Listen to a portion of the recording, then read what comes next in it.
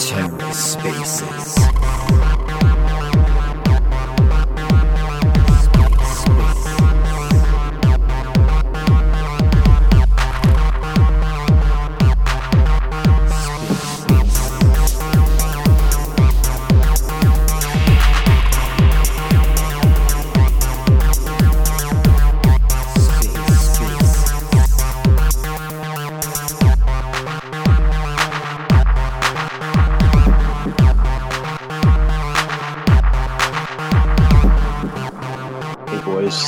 Happy Saturday morning. Everyone's doing good. Some of the guys were out there shilling like the Trump coin. Sounds kind of funny, but it probably will work. I don't know what exchange it was on or whatever, but it's kind of funny. I don't know if like there's multiple versions of that because you would think there would be, but whatever. Yeah, like Powder, you were saying you got a whole bunch of. Was it you or somebody that was saying you got like 500 ZRS? I don't know how you swung that shit. I was sitting there spamming the fucking box while I was watching TV yesterday, trying to get like a little bit of ZRS converted, and just not very good luck there. So I wonder if like this ends up being the floor price. Hey, but how much did you get? Were you just kidding, or you just really did you get 500? No, I genuinely got 536.5 zeros. Oh, what'd you do? You just kept sitting there spamming, or you got lucky, or what? You know what? I wasn't actually spamming. So what I initially did, I initially just went as high as I could on my total Zeph amount, and it just kept it says like the average MA ratios above. Right. Yeah, so I just kept going. Showing you that. Yeah. Keep showing you that warning. So I kept going down to as much as I could when it would let me accept the transaction, and then but I only did one transaction. I got in. I think it's like it's easier. It seems like everyone that got in like while like on European time. Yeah. So I think that's what it is, because when I'm sleeping is when it seems like every opportunity that I miss there. But I got 9 total ZRS. Like that's it. Asshole, you got 500. That's pretty good. Yeah, can't complain.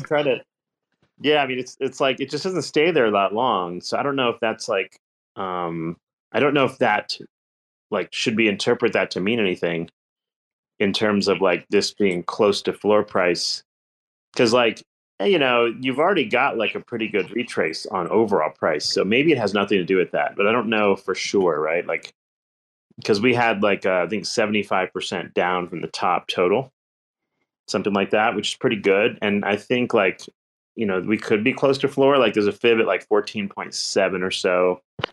We're at 14.8, so you know it's like right there, right? So I don't know. What's the current price at the moment? I'm not even too sure.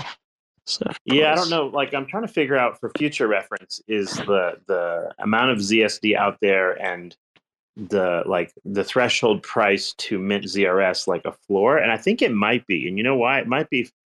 One thing could be like people could be defending their like existing large ZRS position. That's one possibility. And so like you have a lot to gain by doing that, right? Because you're making a lot of yield on that thing. And then the second reason that could be the floor is because like look at our behavior. I mean, like you're trying to get ZRS and that window only opens every so often. And when it does, what does it do? It creates this gigantic thing where everyone's messing each other and going, hey, the window's open, right? So yeah, then exactly. Like that results in people like looking at the price, and when's that window most likely to open? It's going to open when the price is down, not up, right? So it's like people that get reminded, they're like, oh shit, maybe I should buy some more Zephyr now. And I think maybe that's like the dynamic, right? Maybe that's the sort of floor price in a sense. Okay, I guess we're going to find out. We're going to find out soon enough, I guess, huh? Yeah, exactly. So that makes sense to me. So essentially, when the Zeph ratio is, I guess, bordering 800%, that would be the floor price for Zeph. Is that what you're saying?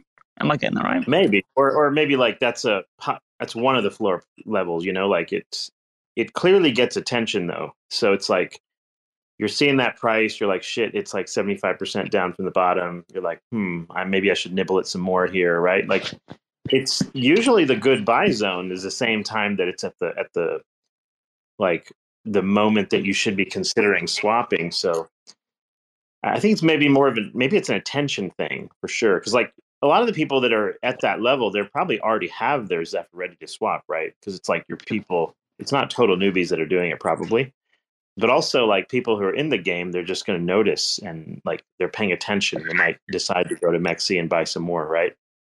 So I think maybe it's attention and buying that is why it might be part of the floor. But hard to say for sure. I guess if it goes down further, we'll know. But right around here, it's like picking up in volume too, like right at this like $13 to $15 level. So yeah, I mean, I think like if this hangs tight for a period of time, the last time we had like a level like $17, it took a few weeks though to like break down below it. Maybe if we form a new like area here, people start getting confident and buying more. Also, like I haven't seen too much like new YouTube shit or anything. Like it'd be good if someone posted something good as far as like content. Oh yeah, neither have I. What I thought was interesting, the last time people were able to access the ZRS token was just before the run up to $50. Correct me if I'm wrong. So Right, that was right. yes, Right at like $4 or something, $4 to $6. so maybe we can expect something similar. I don't know what your thoughts are on that. Yeah, and I guess it's always possible someone could swap their ZSD back to Zephyr at the lower prices, making it harder to actually get the ZRS, right? Because some people are swapping into ZSD like at the top, probably, and then near the bottoms they're like swapping back, so it puts in kind of a maybe it's harder to. I'm not sure. Anyway, like interesting though. I think like this is looks like it looked kind of like a capitulation dip, right? Because we had this like $16, $17 like floor, and then price kind of just fell through that, which represents like a substantial percentage. Because like once you're at these levels, a relatively small drop in actual cash like price of the coin is like a pretty large drop in the total value of your portfolio. Because if you're like imagine you're at $16 and you drop down to 12, right? That's a pretty substantial drop in terms of portfolio size. So it's like at these levels, it doesn't seem like a big deal. Like, oh, it's going down a bit more, but on a proportional basis, the number is quite large, right? Like, if you go from shit like 15 down to 7, you're taking a 50% haircut. So it's a pretty substantial moves here. But at the same time, like the new buyer gets so many more coins here, right? So it's like if you bought higher, it's so much more attractive here. Oh yeah. So that's how these things. That's how these things find their floor eventually, and then it's like then once like there's a flattening out, then you're just waiting for sort of like an attention pump. And I think last time Zephyr ran, it was not just because the price had like trimmed down, but it was also because all coins were just generally catching a bid. People were paying attention, and then all of a sudden, there was a bunch of videos on YouTube from like miners and whatever. It all happened like right at that same point, like right when Up told us about it was after he heard about it, like at maybe I think he bought it at like $3, and then he told us about it probably as the buzz was starting to form, right? So he kind of right when the kind of the whispers were going out, he told us, and then like everyone started tweeting about it and whatever else, and then it runs to 52. So I think that was it was like a social media fueled pump that happened there, and we just happened to get in like a little bit early and kind of um, kind of got lucky right there. But like a lot of people probably discovered this as it was keep going up at like $15 or something. So I think like a lot of people, if you look at where a lot of the volume was, it was right at like it was like when the price went from like 14 to 25 range, there's a whole bunch of volume right there. So that probably is where like now if you look back where we are now, it's like where most people are either break even that bought at that level or are just below, right? So whereas very few people bought at like 40, like very few people bought from 40 to 50. So it's like the usually the top buyer in crypto, if you see that kind of real fast spike up, you're not really you're not selling to a lot of people. There's not a lot of top buyers. And that's, usually where that buyer exhaustion happens and price falls, right? So it's like, so I think here is a pretty good buy. Like the previous volume floor was 17.7, right? That, $17 to $18. And being below that at 15 is a pretty good like test. And what I've noticed in crypto since this volume profile indicator came out like a few years back is that whatever volume bar you see on those horizontal bars, prices in crypto almost always fall below that. So you're thinking like, oh, this is volume support. It's going to be fine there. But like in many, many instances, price will dip below those levels. Maybe it's because everyone's thinking the same thing. And so they're like, who knows really, but like it's usually a fair bet to buy at those levels with the high volume support. So like that's why I got in quite a bit at like 17 to 19, and so I'm down on that position a little bit as well, but it's okay. Okay, that makes Anyway, sense. so but here is like really deep discount buys, right? Because if you think about it, like all the attention it got from like $2 to $52, you can't fade that attention. Those people, a lot of them are still around. They might enter if the price goes down low enough, et cetera, right? So once you get attention on a coin and you have like a whole bunch more followers on the Twitter account, then it's kind of like it's just simply waiting for the sell pressure, whatever, to subside and whatever. And then once you get to a certain low, like even the miners who are mining, like we have like 2.9 million circulating, whatever now of Zephyr. There'll come a point where they're like, it doesn't make sense to into a bull market to sell this thing. It makes more sense to hold it, and then the hold pressure will happen, and things will start going up. I was going to pull up real quick, like the KLS. Remember, you like briefly like gambled on Carlson coin, and just to kind of recap, like what happened to that, just kind of like the anatomy of the pump, so to speak. And I think sometimes we can learn something from that. But like, so Carlson was one that was like, and this is KLS, and I'm not suggesting anyone go out and buy this or anything. I'm just kind of like showing what we did there. Like, so when it first kind of came out, we were in that like within hours of it coming out. I think within 5 or 6 hours. Up had mentioned it. It was a fork of, or otherwise a copy of the Caspa protocol, but using GPU mining, and potentially like fair launch type of thing and whatever. So it has an initial like offering where people were buying and selling KLS on OTC market for like, for lack of a better word, let's call it 2 cents. It's actually 0.00182 right now, but like it was, I think like 0.002, I believe, was where this started trading initially. No, actually, I'm mistaken. It started trading OTC at 2 cents. That was what the initial price was on Discord, I believe. So it was, and yeah, and right now it's 0.019. I was looking at the wrong numbers here. So yeah, it's right about that price. So 2 cents was what it was selling for on Discord, like OTC, kind of like people were just trading or whatever. And then it gets listed on on Trade Ogre, and then the thing like pumps to 26 cents. So really big, like low liquidity pump, right? That's just typical of these things. And you have to be super, super careful because, there's just not much liquidity and whatever. So I picked this thing up like on the rise at like 6 cents.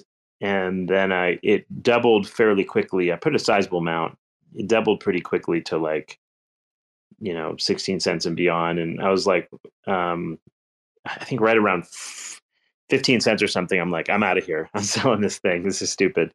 Because the market cap numbers and whatever were starting to get ridiculous. We calculated them, on napkin or whatever, and we sort of played that. So I got kind of like a doubling there, maybe a little bit more than maybe a 2.2x or something, and I sold it and I just traded it into Zephyr basically at the time.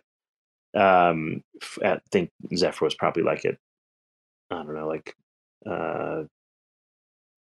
what is it now? Like, yeah, it's about $30 or something. Anyway, so I lost all my gains in KLS because my position in Zephyr is down 50%. But whatever, I bought some, and And I like doing that because where it's like I have a gain already and I'm putting that into something, because that way it's like I can get more exposure to the next thing. Anyway, it was just kind of a fun little gamble. And so the thing pumped all the way to 26 cents. I missed out on some of that move. And I was like, whatever, who cares? Because like it's going to dump eventually. And then, of course, it drops. And then ever since then, that was like December 4th or so. Ever since then, it's been trickling downward, and it found sort of a bottom pretty close to the OTC price, but fell below it. So it's like OTC price was 2 cents, it went to 1.6 cents. So I don't know if this is like a useful project. There was a little bit of like not scammy vibes, but kind of the KLS account or whatever was like, tweeting about price and stuff and that kind of thing. So it's always hard to tell, but it's a proof of work system. What I don't know for sure is like how much token and that the original uh, founder has and whatever else. And a lot of these proof of work things, like they get popular initially, they get high hash rates, and then like they can fizzle out or just do nothing. I don't know the like history of these proof of work. Like I'm not sure about like these proof of work like microcaps and how successful they tend to be. But if you're interested in the thing for any reason, it's dropped all the way below its like OTC price. Let me see actually what I don't have any right now. I was just kind of looking at it. I was kind of tempted to get some, but I wasn't really sure. Bruce is right though. It has a stupid name, the Carlson coin. It's just if your name is Carlson, I apologize. But it's just kind of like it's just not a catchy name. It doesn't, I don't know, KLS, the ticker name is boring. There's nothing interesting about that exactly. So it's not very, very like uh, impressive in terms of vibe that it sort of throws out. But let me see if they fix it. They said that they sent a message to CoinGecko or whoever to add the market cap data, but it is not on there yet. And I don't know what the circulating supply is right now, but I think they supplied that data to them to sort of get that out there.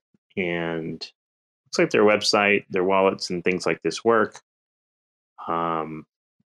It's like I'm not really sure if it's worth buying some or not. But it is dumped to oblivion, which is like the point where if you were going to bother with this thing, it's starting to move into that range. Now, remember this type of thing will be super volatile. I don't have the market cap data on me. In fact, let me see if we can calculate it just for the hell of it here. Let's see here. Where does it show the data? I'm on their website now. Network dashboard, maybe. Let's see. It had a really high hash rate, some obscenely high number. I'm like, who the hell is mining this thing? Yeah, 205 terahash per second already. This is a GPU mined ASIC resistant, apparently. And okay, that's the network status. Where do I find the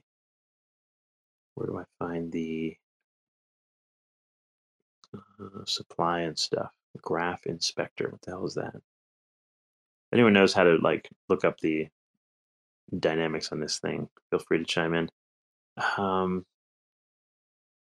I don't even know what that means. There's like data going here and there. A graph inspector. I guess it's a graph-based chain of some kind. I'm not sure how it works. Exchanges, discover, mining. Mining pool stats.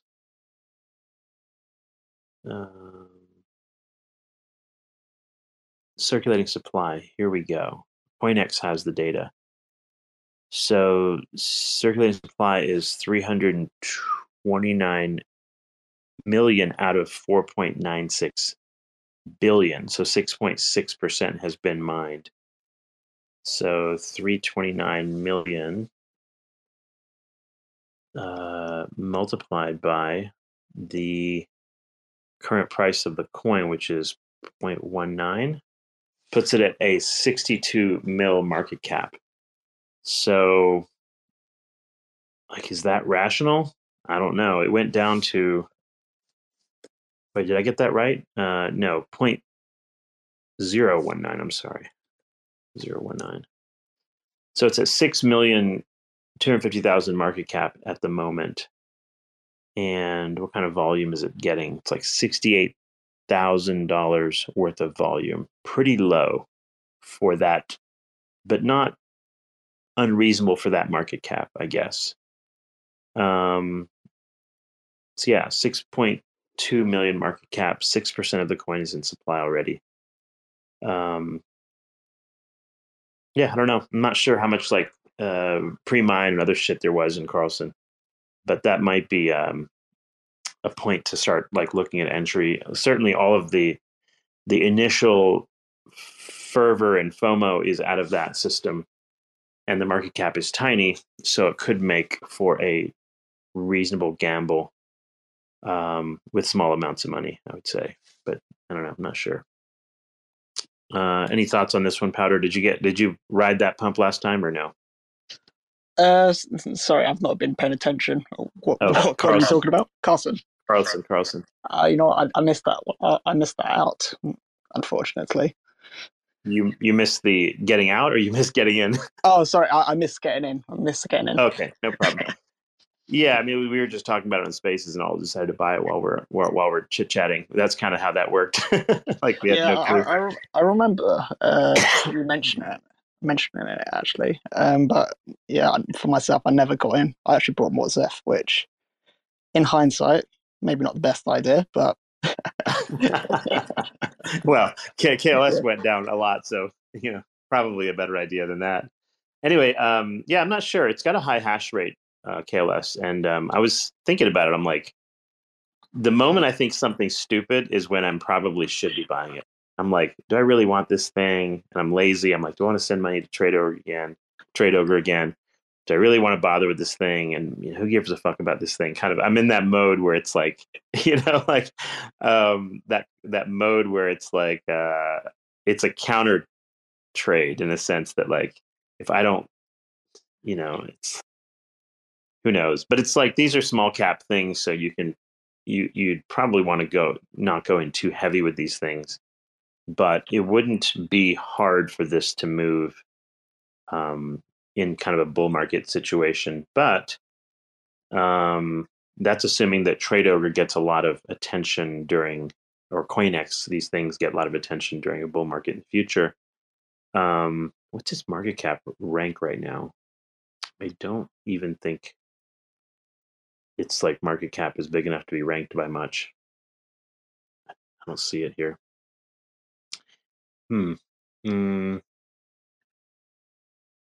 Anyway, I'm gonna add it to my watch list. Do you Actually, think it's a good buy here? yeah, I mean, it went down to 0.016. It's now at 0.019, which was the OTC price. This is the price that was people paid for it initially when it first came out on Discord. 6 million market cap. It's pretty small for the hash rate that it commands. Right now, the argument can be made that like that's going to be a lot of selling pressure because 6% of the supply is out there already. But at the same time, what are you going to do? Like, and that's true of any of these things, but whether anyone's going to care about this or shill it or whatever, that's a different question, right? Who knows? That makes sense. What was the unique selling point of Carlson? It's just a fork of Casper. Was there anything extra? Yeah, it was like some ASIC resistance, apparently. I don't Okay. know if that's true considering how high the hash rate is. It's also like a lot of people have been mining Ethereum in the past using GPU miners. There's like a lot of GPU miners that sit idle, and you can bootstrap a network like this pretty quickly because there's a lot of idle GPU power. The problem is if you look at the hash rate, you're like, damn, like that's a pretty high hash rate for like probably very few users. So what is probably happening right now is an extreme amount of token centralization in the hands of miners, because if they've already mined 6% of it in the past like month and a half, then yeah, it's a secure network probably, but although we don't know that for sure either. Like, how do you know like some gigantic miner hasn't gotten the majority of the coin supply or the hashing power, right? So I don't know what the mining stats are. Let me see if I can. Well, yeah, I don't know what the mining stats are. or how centralized it is. But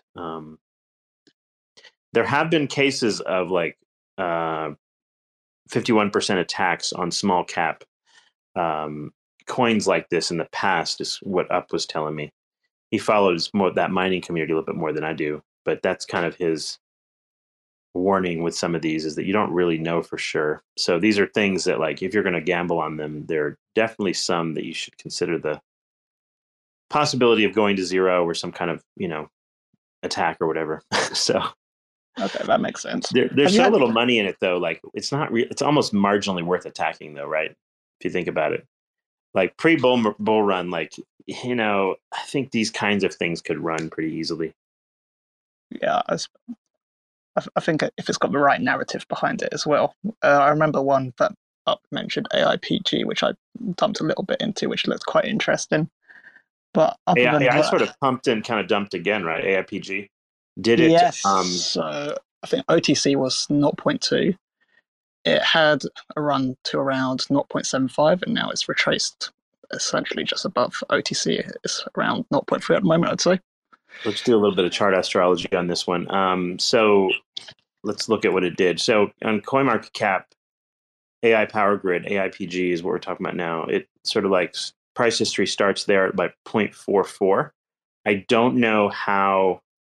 I don't know how like that was initially released. It's claiming there's a market cap of 8,600,000 at the current moment. It dipped after the initial price action down to like 22 cents, which would be theoretically like its first floor price. It pumped with the social media excitement, tweets and whatever, to 0.75. And now it's pulled all the way back down to 0.28 again. So pretty close to the first low that it created. And its market cap's like 8.4 million. 24-hour trading volume is only 281,000, which is not unusual for this market cap. Fully diluted valuation is also 8.6 million. So I'm assuming this is some mine coin as well. I believe this is a proof of work. I don't know how fairly launched it is and whatever, but definitely, and it's only 40% up from its absolute low right now. So not bad. I don't know what this thing does. Did you ever do any research on this sucker, or just like gambled it? More of a gamble, really, just based on Okay. the AI narrative. So my AI Power understand, Grid has a cute website like everybody does. It's got yeah, some exactly. wallets. It's got a little Discord, open source AI models, democratize AI, earn AI with Power Grid, and elevating NFTs with AI. What does this all mean? So AIPG is committed to democratizing access to AI technologies. Blah blah blah. I wonder if they just like they're committing.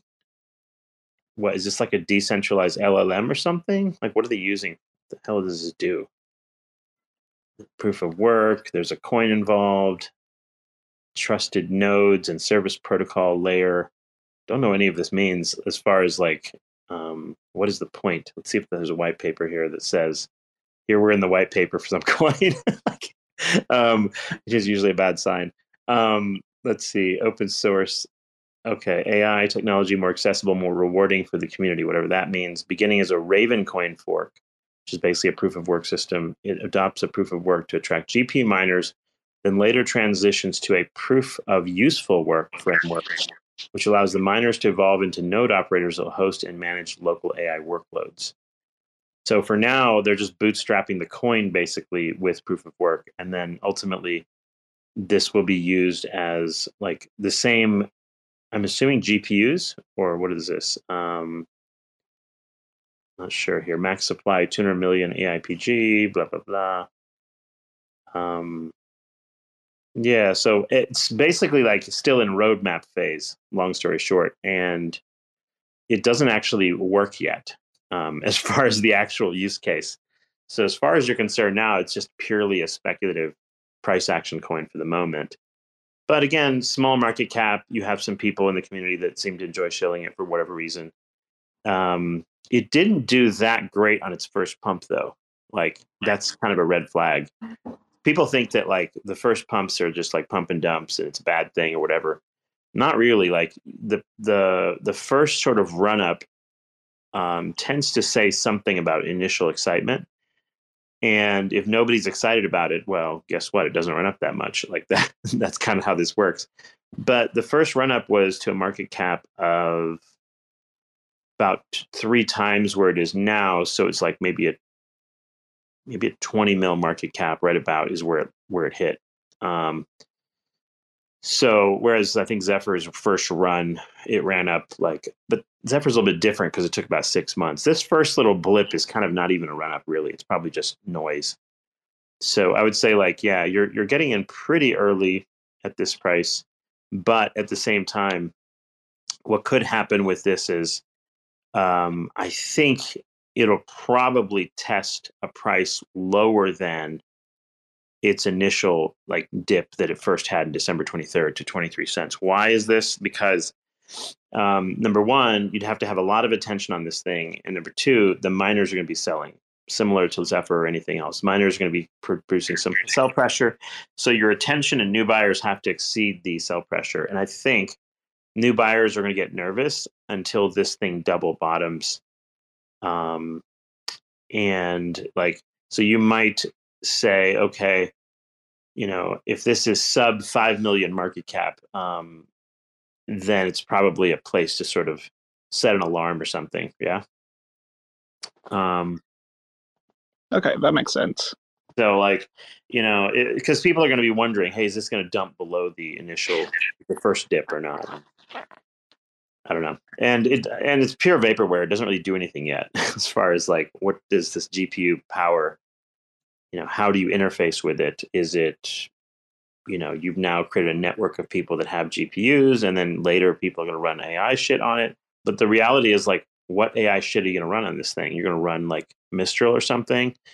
Some of these things you can run, some LLMs and whatnot, you can pretty much run on your own home personal computer, especially the open source ones. So I'm not really sure who the potential user of this thing is. We're talking about like, I think this is one of those things that to some extent rode the AI hype wave.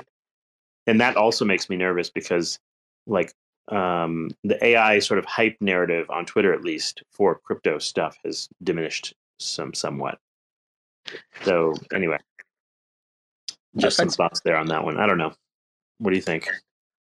Yeah, I'm of the same opinion, to be honest. I think at the moment it's vaporware. I do think further down the cycle, the AI hype narrative will reemerge at some point. Will reemerge at some point. So I think my average is about, I think it was about 0.25. So I'm pretty I've put a very small amount. Yeah, so you're fine here. Yeah, just 0.25 is pretty much the bottom so far. 0.23 was the very bottom, so it's not bad. It's had a pretty good retracement. It wasn't a rug pull type retracement where it was like straight down. It went down over a period of like that little pump in January 4th to now is where it sort of decelerated. But yeah, these charts though, like people start getting comfortable when they feel like they've flattened out, and that new buyers are stepping in and buying up the mine supply. These things can bleed for a bit. So I think like a few months from now might be a place to relook at where AIPG is and see if they're like, found a bottom or whatever.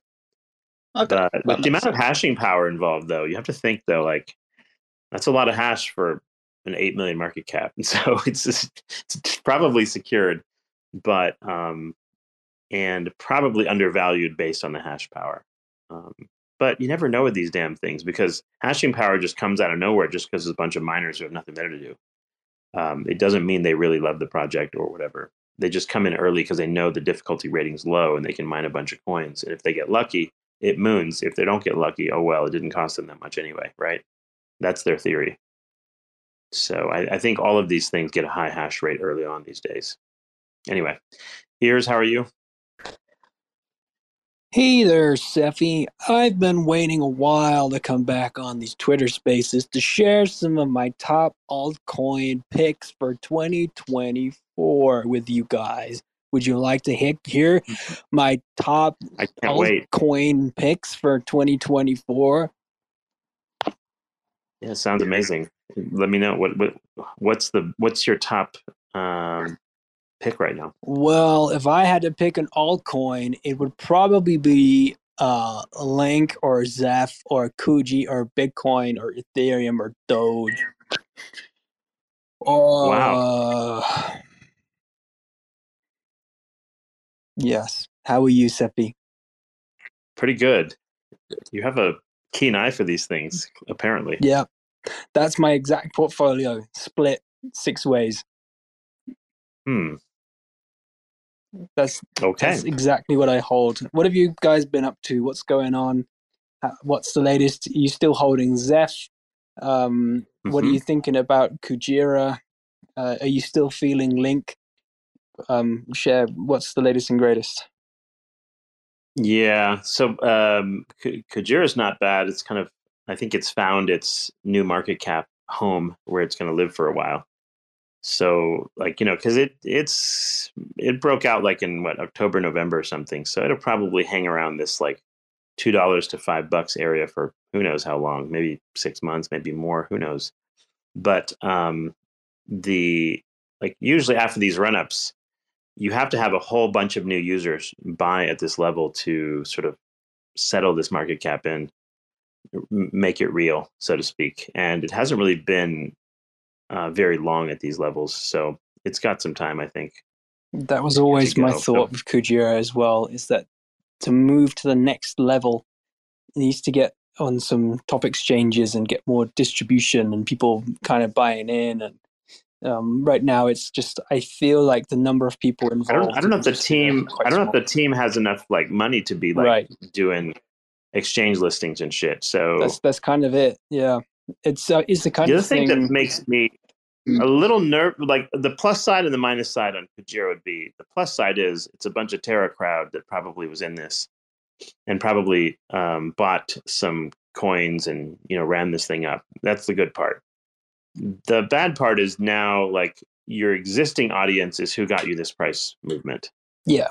And now we need to have like Kujira needs to have like a year or so where it finds new users. And what makes me a bit nervous about layer ones generally, all of them really, is that the number of different chains and attention spans between the different things is getting wider and wider. Yeah, it's super hard. And yeah, it's becoming like, look at how Injective ran, to $1 billion market cap or whatever. It doesn't even do anything yet, right? Like, I don't think anything's on there. And it ran from like $1 to I don't know, like $45 or something. Yeah, 40 something, right? So when you, well, no, I'm not Injective. I was thinking of Neutron. I'm sorry. Injective is a little bit more stuff to do on there, but like Injective ran up to $1 billion from like 25 cents up to like $1.68 on Neutron. And there, you legitimately have nothing to do on it. It's just simply like a Cosmos you side can chain. Swap with teeth. Like you could swap your atom for with teeth. I think that's the utility, which is super exciting. That's the utility. Well, listen but like, here, welcome. Pure speculative. But imagine, like, welcome to Neutron Conference. Everybody here is like a stadium. It's like well, we've got a big announcement for everybody, and I'd like you all to just hold your breath. Drum rolls, please. You can now swap your Wisdeath for Atom, and everyone just breaks out into rapturous applause. The stadium loses it. Then you have a party at the end, right? And everyone goes home. So that might be a bit of an exaggeration. Falls from the ceiling. But yeah, that's 100%. And then Injective is like a little bit more to do, like but yeah, still like it's not like. None of this stuff is super useful for anybody. So the thing is, like, Neutron was fine, like at 60 cents, and you run it up, and maybe like it almost made it to like a fib at 172, just about. So my theory was it was going to go for like right around 172 to like maybe 193, and then it kind of starts dropping off. And now it's like hitting 50-day moving average, and this thing, and Neutron has not had a chance to do like a giga dump yet, right? So it needs something to pick up a bunch of new buyers and volume. It's got to drop a lot. So I would say like I don't know. From here, Neutron looks like a Yeah, solid contender for like a 50% haircut. I mean, like with Neutron is on Binance, Injectives on Binance. That's the thing that Kujira needs. That's a thing. That's Yep. what it needs to get to the next stage of its life. Tia say Neutron, Injective, because these things emerged on Binance relatively early. Everything sort of like, and Coinbase and things like this, they pumped a lot fast. So yeah, that does make some difference in the early stage, but it makes VCs rich really quickly, and that always should make you nervous too. Because if they see a 10x, they're like, "Fuck this! I'm out of the. I need to exit some of this or whatever." I don't know what the vesting schedule. I mean, some of these guys, Dragonfly, Multicoin, even Jump, like they've made fantastic investments. And not only that, but remember, some people, even though they have like a vesting amount, for sure some of them also just put some cash in too, because then they can exit whenever they feel like it. Yeah. Oh, definitely. It's basically straight up insider trading in crypto, right? So like, there's no question that happens. And so like the vesting and all that shit doesn't fully matter. Like look at Celestia, the fucking like FDV is like 18 billion. Mm-hmm. Like get the fuck out of here. Like, that thing's ready for it. I mean, Wabi needs to get his ass handed to him. He's been bragging about his TIA position to the entire planet. I bet it's time for him to get his ass whipped, right? It's time for the local top. It's time to grind down for the first 6 months of 2024. Get wrecked. Yeah, like this is what happens. Like you have these early runners, and what will happen is like everything else will start to run, and then your shit that went up already is going to crash. Like that's what happens a lot. So like something that's run up, like, and a classic example of that was Chainlink 2020, right? Like it ran up a lot, and then it's sort of like, and then like even in 2021, and then underperformed after that. And so early runners sometimes don't necessarily, they run out of steam because their charts look way too overbought, and sellers are ready to take mega profits on whatever shit they got. Like, yeah, I mean, like, what kind of market cap is this? Celestia's like market cap is 2.7 billion with an FDV of 17 billion. What? 17 bill. I mean, it's always fun to 17 bill is fucking like that's the FDV of Chainlink as a reference. Well, it's fun to compare it to like real businesses as well. Real businesses, the valuations are sort of like, it's almost like they follow a different rule completely. Yeah, like this weird game of like FTV $17 billion. Like what companies are worth 17 billion? Hang on. Exactly. Can you still hear me? Oh, yes, you can. Okay. Yeah. No, for sure. Like, yeah, these things are just funny in this way. This weird circulating supply. So like just looking at this thing going kind of straight up, and you could always be wrong, and these things can keep running. But man, like there comes a point whereas if you're ahead and rich on something like that, and you're not exiting, I bought it initially like $2 or something. Like if you're not exiting at 17, Jesus, all right, fine, go for it. Your FDB. But there's so much less risk in other shit. Like at this point, you could probably make a 3x on Litecoin without even batting an eye at almost no loss, right? It's like at the very, very bottom of the market. So when other things start running, these things won't move as much as people think, I think. Not to mention the newbies have no fucking clue what this thing is, right? That's the other thing. So when the thing starts dumping, they're not going to be the ones supporting it. They'll be supporting all this shit that's been sitting around for years. So I'm on companiesmarketcap.com, which is like coinmarketcap.com except for companies. I mean, Boeing is 130 billion, so Tia's not quite there. Hang on, I'm still scrolling. A second. Boeing. Yeah, exactly. Right. It's just like so fucking funny to compare like the what you have to do to launch a crypto project versus what you have to do to build like an aerospace company, like a global. Okay, we're getting down here somewhere. I mean, we're starting to get down to like to get into the top 500 companies, my market cap, you need to be like 30 something billion. I mean, so that's well, at least there's a lot some windows, right? While in flight. like Hyundai is like 32 bill, Adidas is like 32 bill, This seems to be the sticking point around 30. 32. But there's another thing too, is like there's a lot more liquidity depth there. So yeah, for like what is the Mitsubishi metric Electric for that sort of thing, by the way? Like there's got to be a metric for like market cap and depth. Yeah.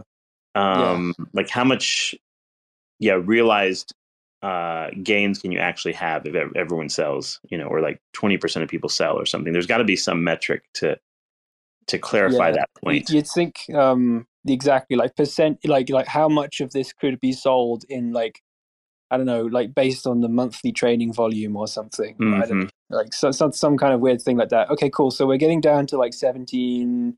We're pretty close now. So like comparable companies, let's see, Siemens India is 17.7 billion.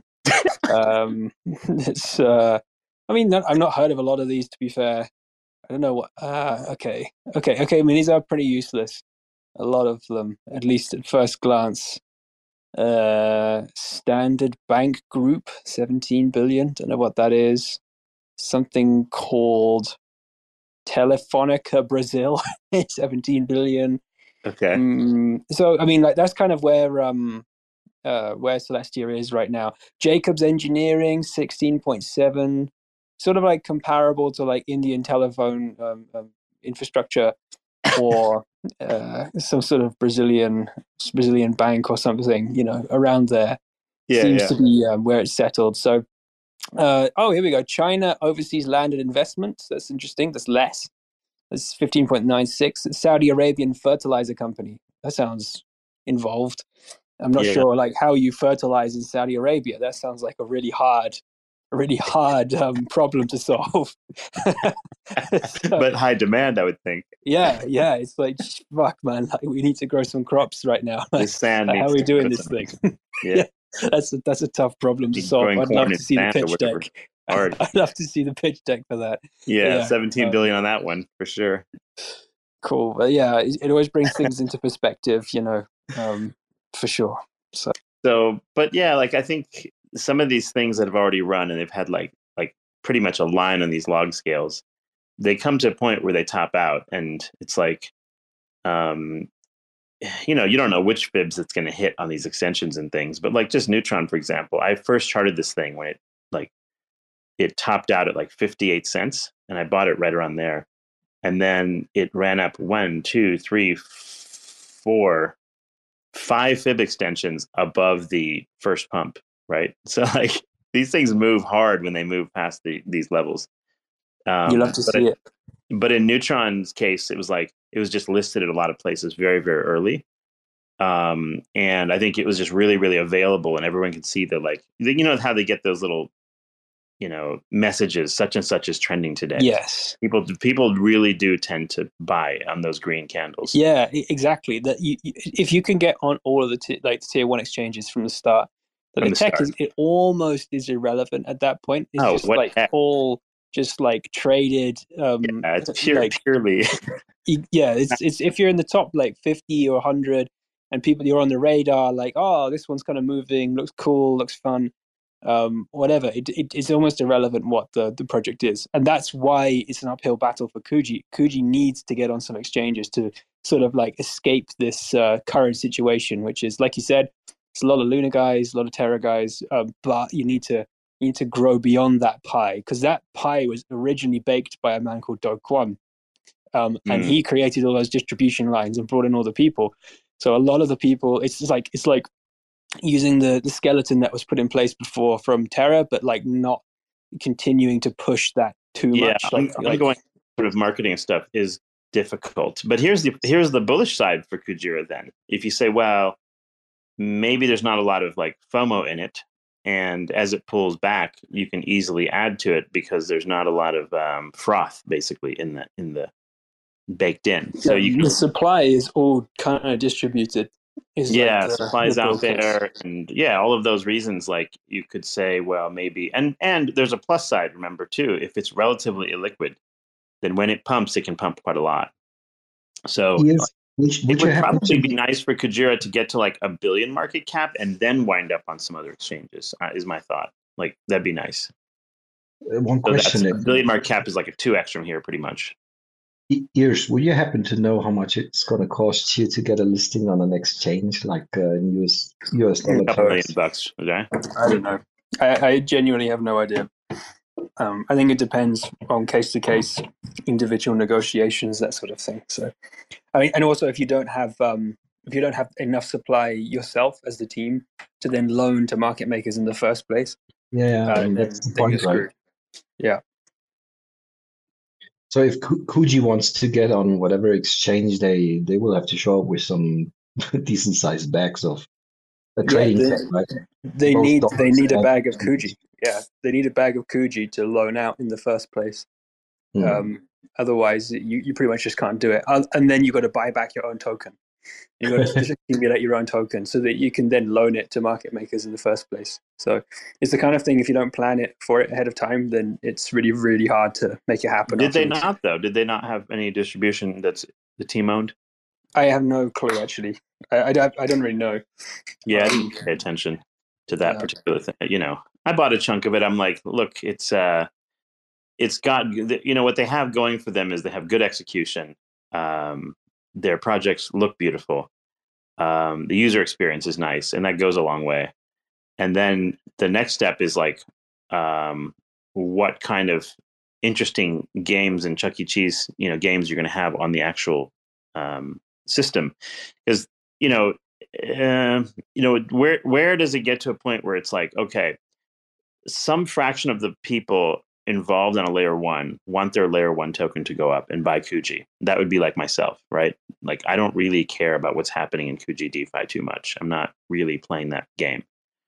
Not to mention, there's not like Coinly doesn't attack this fucking thing, so you can't even do your taxes and shit. So like, all it's going to do is look like promising the next whatever. Right? Oh yeah. No, that's but what I'm saying is, than actual utility. On most L1s, like at least 95% of the holders are interested in their layer one token going up. Probably, I would say. I mean, I would think that, like, you know, a relatively small proportion of the probably people more like 99. Probably like 99%. But what I would say though is, 101. But what is the magic? What is the magic DApp that needs to show up on your thing? Probably perps, maybe. It's so hard. Like, that's actually the entire problem. Like, it's like, what app is actually going to get built that people will use that is going to utilize all this infra in the first place, other than an unstoppable casino? Like, that's basically what it is. Like adding token after token after token and just pumping. There's a fundamental thing. Specifically, I know we're like kind of wailing on Kuji for some reason. I do love the team. I do like the UX. I think it's cool. But I do think. But by the way, I think it's funny that, considering there's almost nothing to do in crypto, it's like the team was fading meme coins. I'm like, are you sure you want to do that? Like, well, that's the thing. It's like, they're really, really like true to their philosophy, and their philosophy is not aligned with the philosophy that centralized exchanges want to see. That they want to see, like, hype.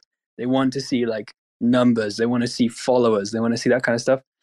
So if you're not, like, before listing, you mean? Yeah, and so if you're not really about that, which I feel like Dove is not, then it's really hard to do. So then you're kind of in this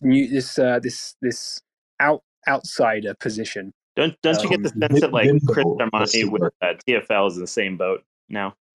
Yeah, well, I'm super bearish. I'm super bearish on New Terra. I don't know about you guys, but yeah, not like betting money. They're in the limbo. Yeah. They need, so, like, I don't know why you guys bought Terra. Like, no, you've got some good nerds there as far as, like, making things, but the thing is, like, so far there needs to be a more fun sort of narrative fun up, and that doesn't exist yet, you know. So the original reason that I bought Any Luna was because Doe was an excellent pitcher and had an excellent vision and a product idea, and he built out this UST, which is, like, groundbreaking and moves the needle a lot across crypto. And then Anchor made a ton of sense, kind of. And then Mirror made a ton of sense, kind of. And that was enough. And I was like, shit, man, this guy is red hot. I want to hold this guy's token. If you remove Do and you just sort of say, we're going to build like Enterprise and we're going to build the other apps like the, what have they got? It's Warp. Enterprise and Warp and these things. Yeah. Yeah. It's missing an edge. It's missing like, I don't know, like compare it to like Mirror. It's missing the genius, right? You always have to have like this it's not, it's kind of like moving from, I don't know, like Formula One to we're gonna make like the Microsoft paperclip. Go for it. You know, we're gonna make them paperclip assistant. Like, hey there, buddy, I'm your terror friend. It's like we are deploying the paperclip buddy for all of crypto to use and you get excited about. It's like, dude, this is not exciting. I'm not feeling it right now. And look, here is an Allen key, right? Yeah, you'd have to have, even for like enterprise down stuff, you need to have some like templates of how someone's going to make a bunch of money with this thing, right? It's like, think about why people make DAOs. They make DAOs why? Because they want to run their homeowners association? No, they make them because they figure they can create some kind of like little mini hedge fund and make some money or something. And it's like, and then when you do that, like, why are you doing this? Like, why would you build yourself this DAO with this thing? And like, how much money is there to be made? And how does that bring in new users? So it's kind of like either go for, oh, I've lost you. Okay, you're back. Okay, either you go for unstoppable casino thesis, like people just want to use crypto to make money. Okay, cool. Let's make a fun app where people can make money in an interesting way, and then that's going to get success. Or you go full vaporware, like you go full Cardano, and you come up with like insane theories, and you You're come gonna cure up with cancer. like this fucking blockchain is gonna cure cancer. Like this is we're gonna save the gorillas in the jungle. Yes, we've got a partnership with that woman who's friends with the gorillas and the chimps, and she's going to come in, and we've got 20 PhD doctors, and we're going to save the orangutans. And we have like 3 of the original like Bitcoin white paper, right? And whatever. So yeah, that's the other. So you go either side of the barbell, like and you're going to get like way higher chance of success. Don't go for the middle, like, you know, Microsoft paperclip assistant for crypto. Like, it's not exciting for anybody, and you can't make any money. So it's you would need something like a proof of carbon sequestration or something stupid like that. You know, it's like no, people have tried that shit. It just doesn't get any attention. People tried combining crypto with ESG bullshit and whatever. Yeah, it's just like it hasn't resonated at all with anybody, pretty much. KlimaDAO was an Ohm fork, which was then given a ESG spin of like we're buying carbon credits or something. But it was just like Ohm, like the Ponzi, 10,000% APR. But then they added like we're saving the climate angle on top, which was like it was just a massive scam and destroyed the entire like renewable crypto, whatever you want to call it, kind of movement like at the beginning. So that was that's it in a nutshell, really. I think the best move, and anything that claims to like take crypto money somehow and invest in the real world is just rife with chaos. Yeah, it's totally impossible. It's just like but that's like, if you're going to do that, then you should go for, like I said, the hokey pokey Cardano approach. Like, we are going to do a timeshare. We're going to build a new city in the Kingdom of Saudi Arabia, and you all. Hey, by the way, did Angel Protocol, did they save any children or anything? Like, what did they do? Yeah, exactly. Like what happened with that? I have no idea. I know the Chauncey guy like took his tokens he accidentally got given and then sold them and then bought them back lower or something. But I have no idea what happened with Angel Protocol. I don't know what they were purported to save or to fix in the first place, though. So I wouldn't know if they achieved their goals. Yeah. Charles Hoskinson is actually a living proof that a beard is a marketing tool. That's what I've always said. If he didn't have the beard, probably the market cap would be 50% of what it is now. Agreed. So Samson his hair. God, Clutch, but yeah. What are you up to? Clutch, what are you up to? You hanging out? Clutch. You there? You having a good time? Well, he might be busy. He's emojing at the moment. Anyway, yeah, you're so like so. This is the Kuji situation in a nutshell. I think interesting, but it's just got to bring in some new users over a period of time. But at the same time, like I think it's price wise, it's not a bad like overall risk position here in the sense that like its breakout level was $1.95 because that's sort of what it in its price history on MEXC or whatever, and so I think 195 is kind of a good like anything over $2 is kind of a good deal as far as the market cap and volume and everything on this one. So we're like 357. So it's like you can just scale into this one if you into Kujira, no problem. And if it goes down, it'll probably come back up given sufficient time because the market cap is not egregiously high for these types of things, right? Like 400 mil market cap is what it is now, 400, something like that, right? It's good value. I mean, like if you're going to say crypto is ever good value for money, I suppose compared to like other $400 million. Right? Yeah, it's not bad. And also, you can speculate on the future listing, which is like not impossible at all. And if they keep on building cool stuff, then I'm sure that they've got a very good shot. So, hey, let's see. I do like the guys as well. Especially if they can bring in like perps and stuff, that probably adds another, it adds a 2x to this, probably just an overall use, The perps are cool. And also, the guys have integrity. They're going to stick around, which is actually worth a good bit of money. People like the team. Yeah, exactly. So that's worth some money. It's got a, I don't know if these numbers on CoinGecko are correct, but it shows like an FDV of, the full market cap / FDV is 433 million. There's no sort of extra tokens hiding somewhere. The TVL is only 114 million. And I don't know why, but like their 24-hour trading volume is only showing at 1.4 mil, which is quite low considering the market cap, right? And this is what I don't know if this is just calculated wrong. That's interesting.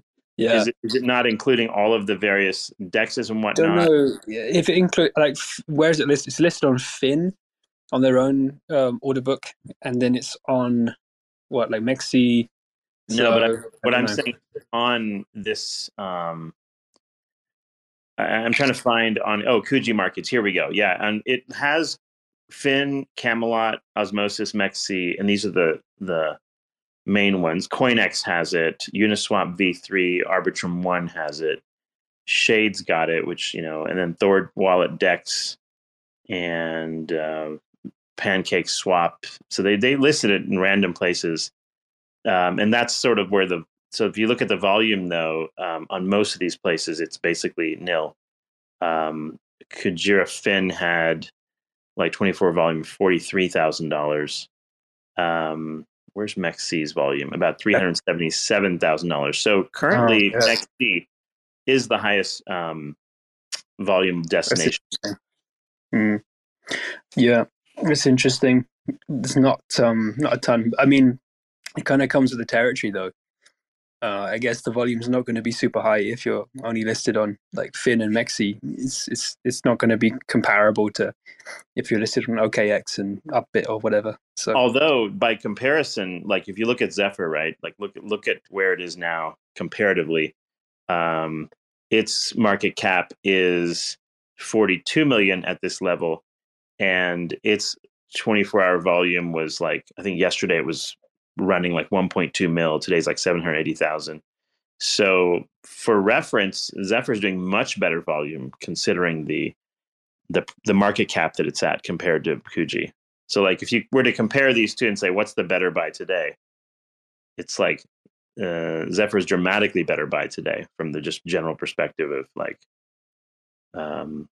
where it is on the chart and everything else. So that's interesting. Like, so Kuji, that's what makes me a little bit nervous. It's like there's definitely some diehard holders there, but like not a lot holding the price up, and so my bag could dump considerably whenever it feels like feels illiquid. Feels it's a liquid. It's a liquid. It's not feels a liquid. It is a liquid. yeah.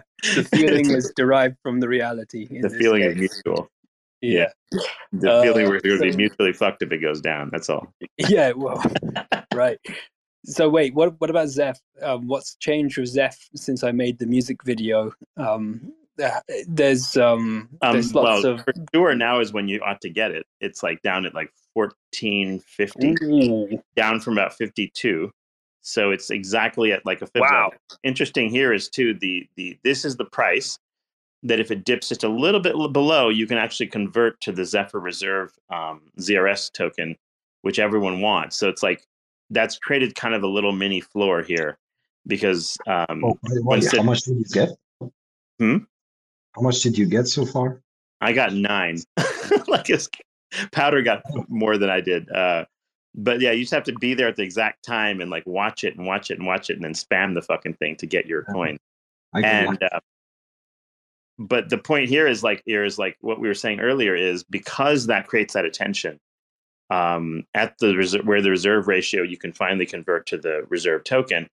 That's a really popular thing, and it creates attention right at the exact time when the price drops. So it creates this interesting attention vortex, and then volume picked up as well right around here also. So I think it's getting close to the floor.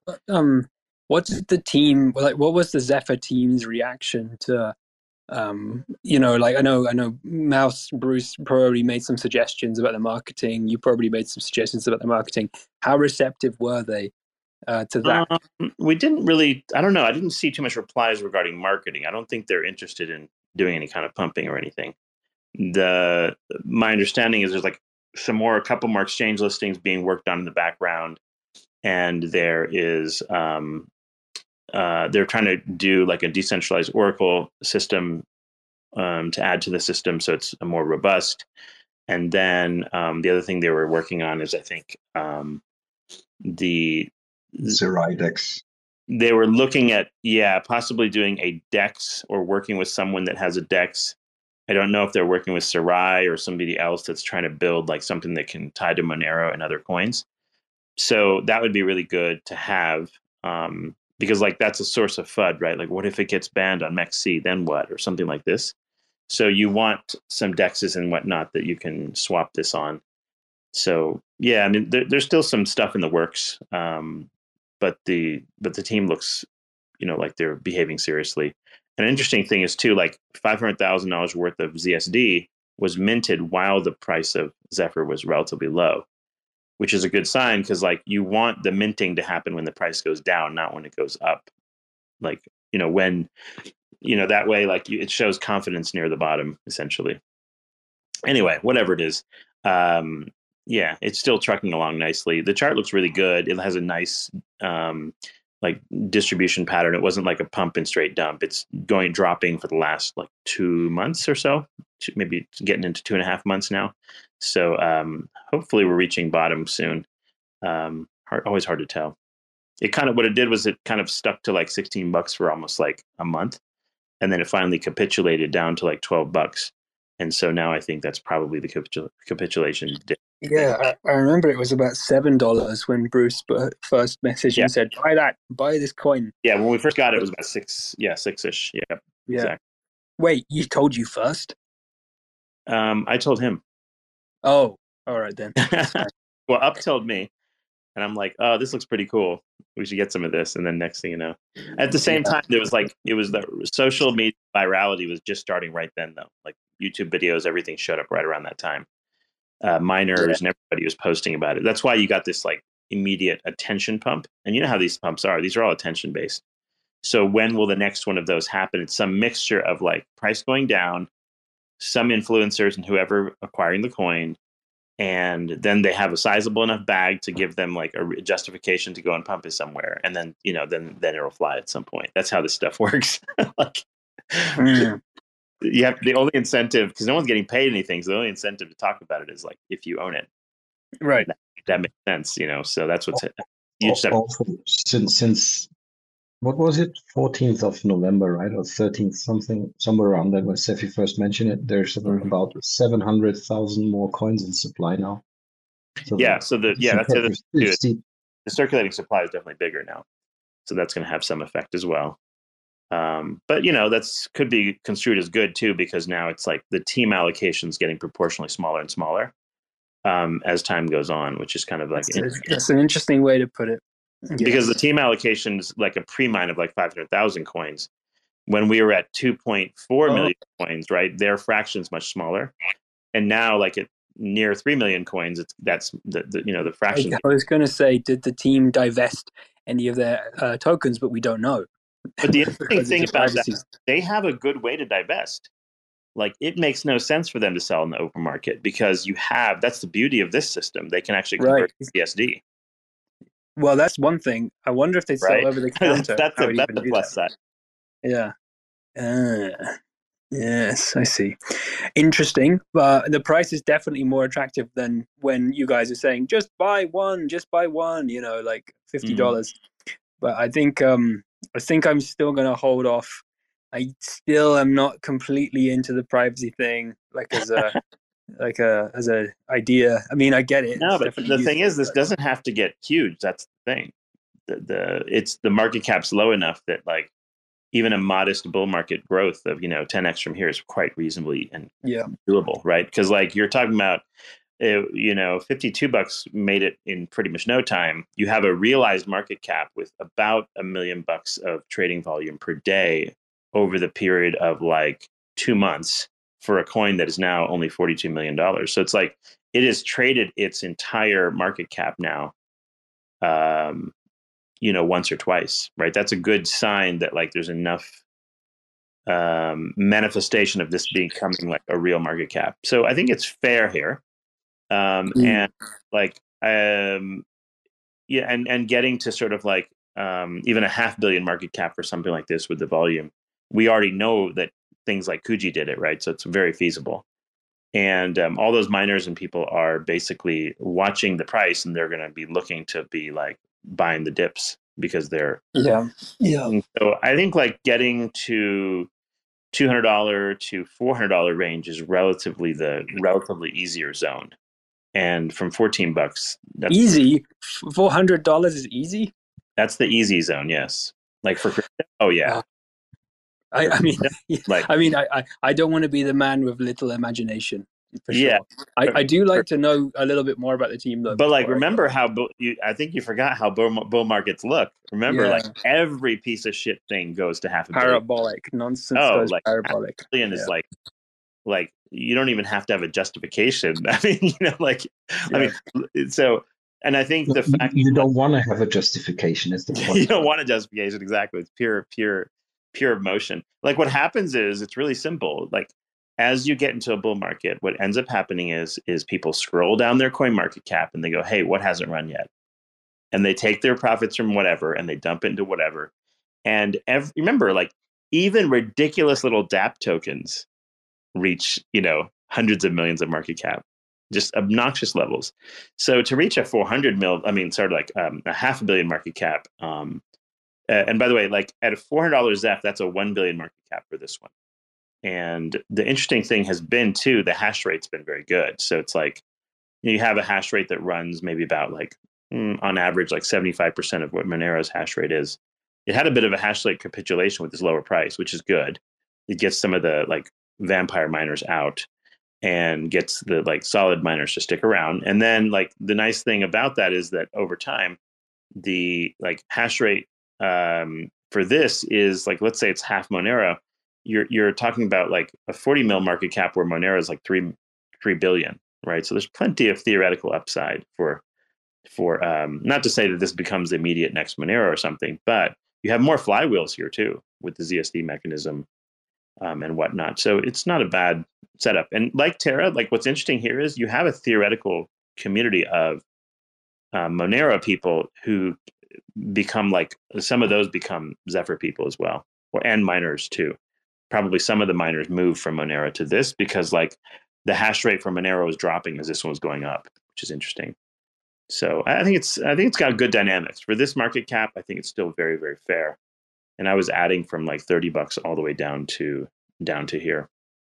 So I added to my original position, and we're at like 1.8 gigahash per second and rising at the moment. So pretty good. This is a good, like now it's a bit more balanced in terms of difficulty and like total coins coming to circulation and whatever. It's not bad. So, but with these things, you never really know like how long it takes for that supply to be taken up and how much of those like supply is going to be sort of like overhead sell pressure in the future and how many people are going to hodl like big time. Because here's the thing, like Caspa was a good example of one where it had a crazy high hash rate. A lot of people got involved, and you would think that it would not make it to $3 billion, yet here we are, right? It's like 2.2 billion. So I think with the proof of work, you just have to resonate with certain communities and ride that wave. But at least like the good thing was we had recently Caspa do this, which presents like a I don't know, imagine like it's good for people's imagination. What if it could be the next Caspa? Is kind of like the thought people have in the microcap proof of work community. I think that's the mindset. Yeah, it's definitely one of those kind of it's a layer one proof of work, like could do well. Let's see, like, place a few chips. I look at it like roulette, you can place a few chips in that one. Okay, shall we move on to the next topic, which is Link? What's going on with Link right now? What's the deal with Link? I bought a gigantic bag of Link, meaning like it represents now something like 70+% of holy shit. Yeah. So like we're talking about that's conviction.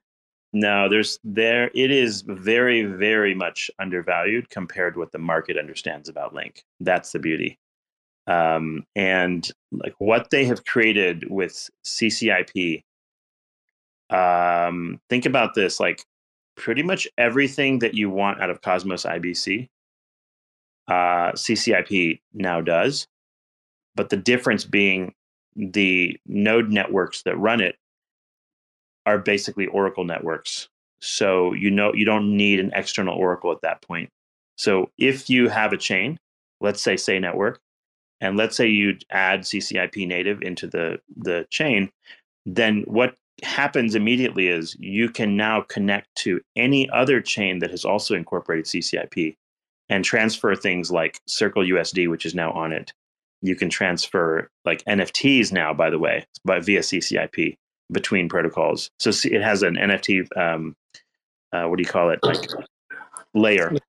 Yeah. So what's interesting about that is now, like, let's say you have whatever blockchain you are, you're being left out by not incorporating this. Why? Because who has incorporated so far? Arbitrum, Optimism, Polygon, GMX, Aave, right? So like any primitive that you have that is now sort of like, created from any of those protocols can be immediately transferred over to your chain that happens to have that protocol also, which is brilliant because then now you don't have to do any work to go get USDC onto your network.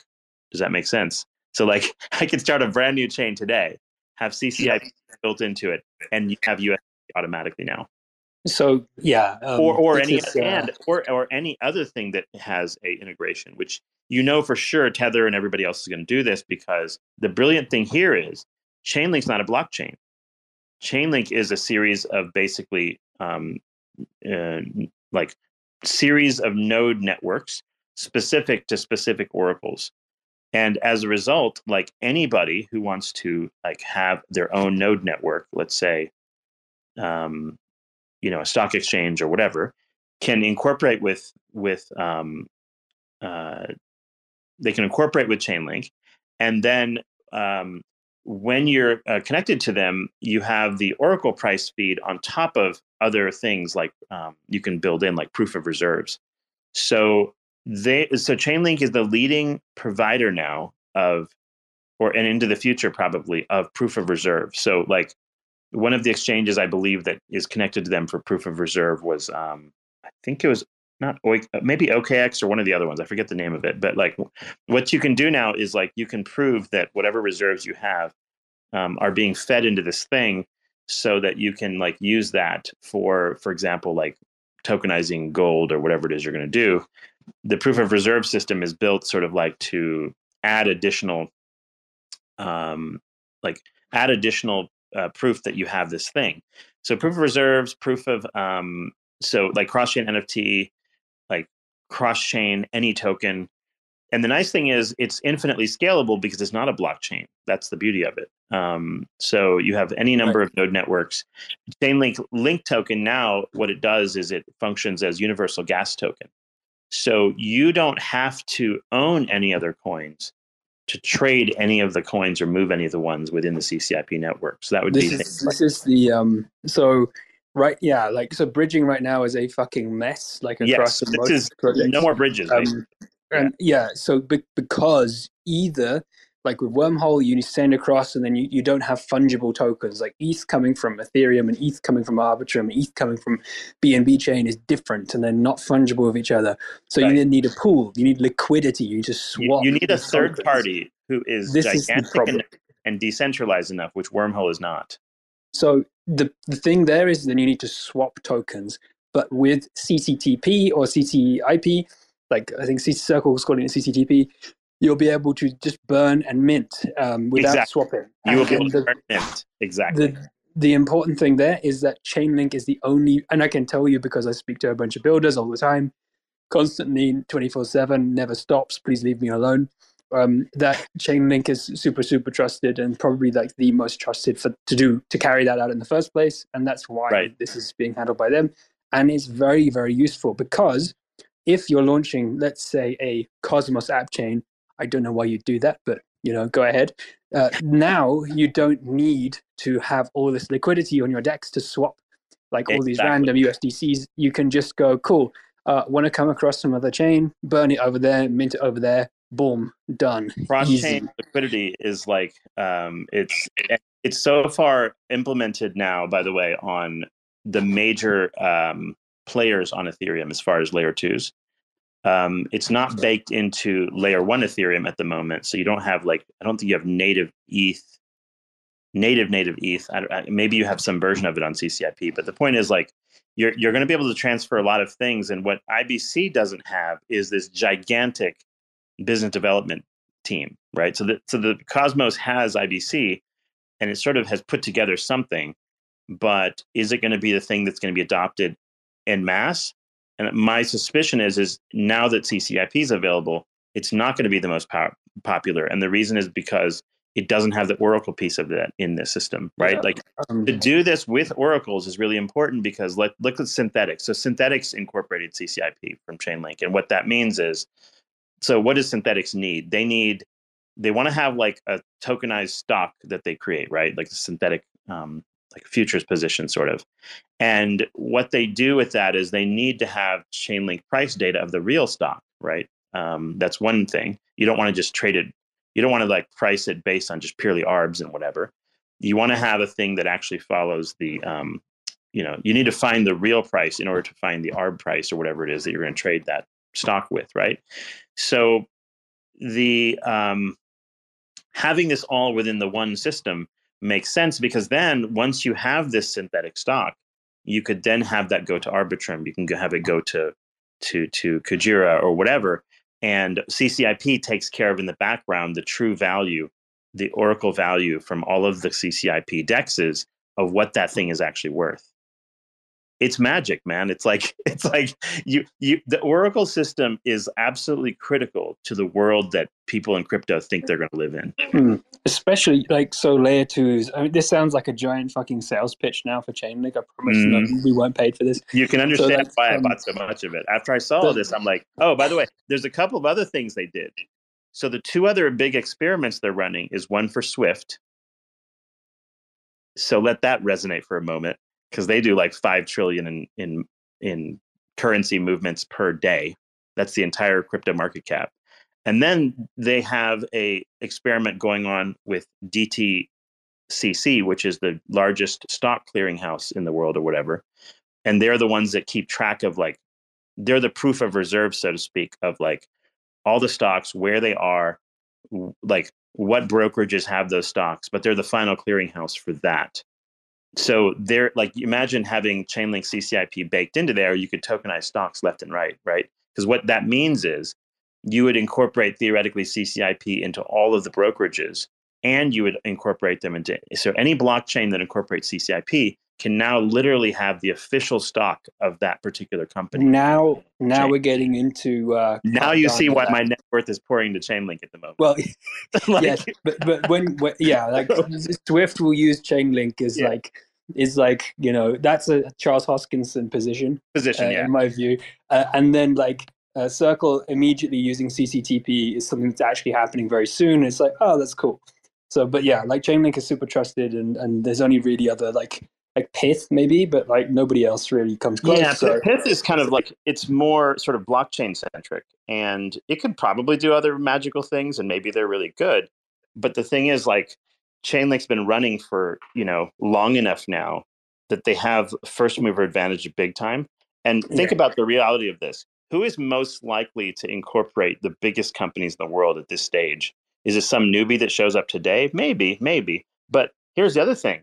Is it likely that many of these different agencies are going to try to incorporate more than one Oracle system? The answer is probably not.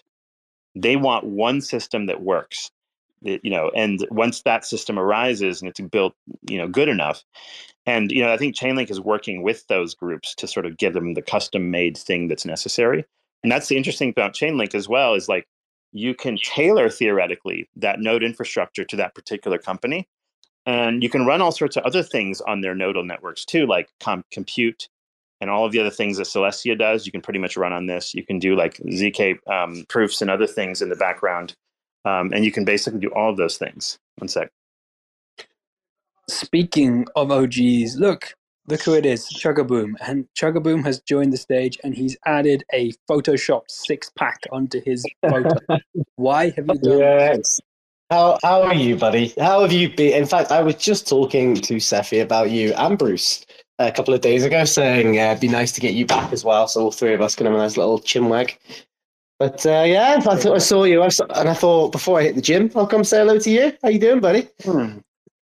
Thank you, Jugs. You look like you need to hit the gym. I'll be honest with you. It's been super going duper flabby. It's been going well. Deeply stressful.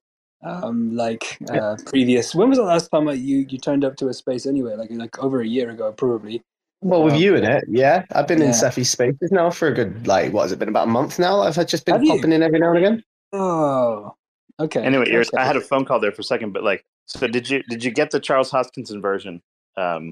Yeah, no, I've got the Charles Hoskinson version, and then I got the blockchain happening right now version. But Link's fine. I mean, yeah, it's a good one. And the thing is too, just from a price perspective, the fact that it had a $5 to $9 consolidation range for an entire 1.5 year bear market period makes that pretty much the floor price for the thing.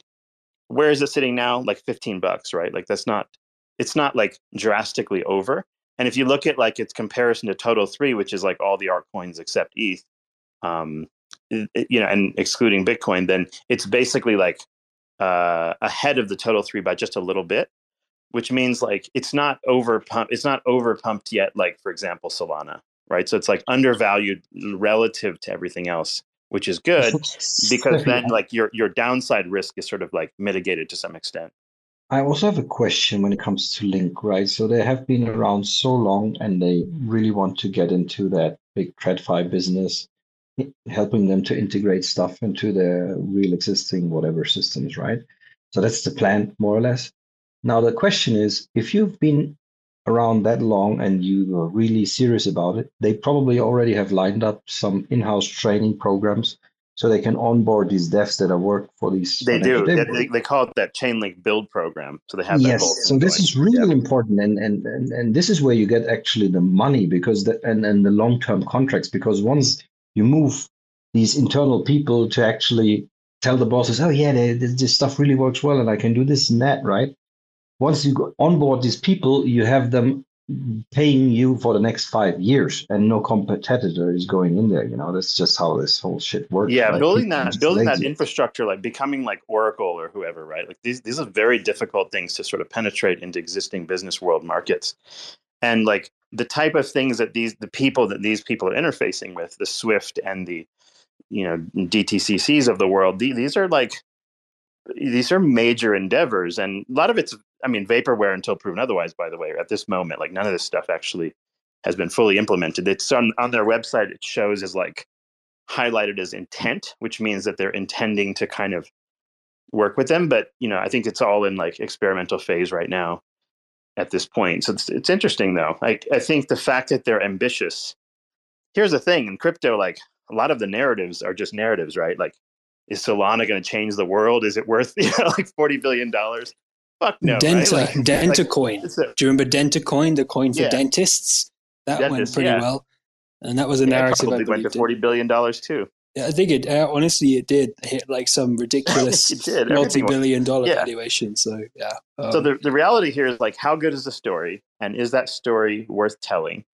And like, is that narrative baked into the price too much yet? Or is it one of these sort of things that's flying under the radar because people think it's a dino coin and whatever else, right? Like, so I think what I felt like is, when I look at this, I'm like, which coin out there today is likely to be listed on a future ETF? Okay, sure, Ethereum, etc. But like Chainlink comes right in that category of like potential ETF coins. That's a bearish indicator, Cephii. If you get an ETF, the price goes down, as has been evidenced in the last couple of weeks. This is a bad. That's not quite what happened. Jim Cramer tweeted positive news. We all know it was inverse Cramer. No.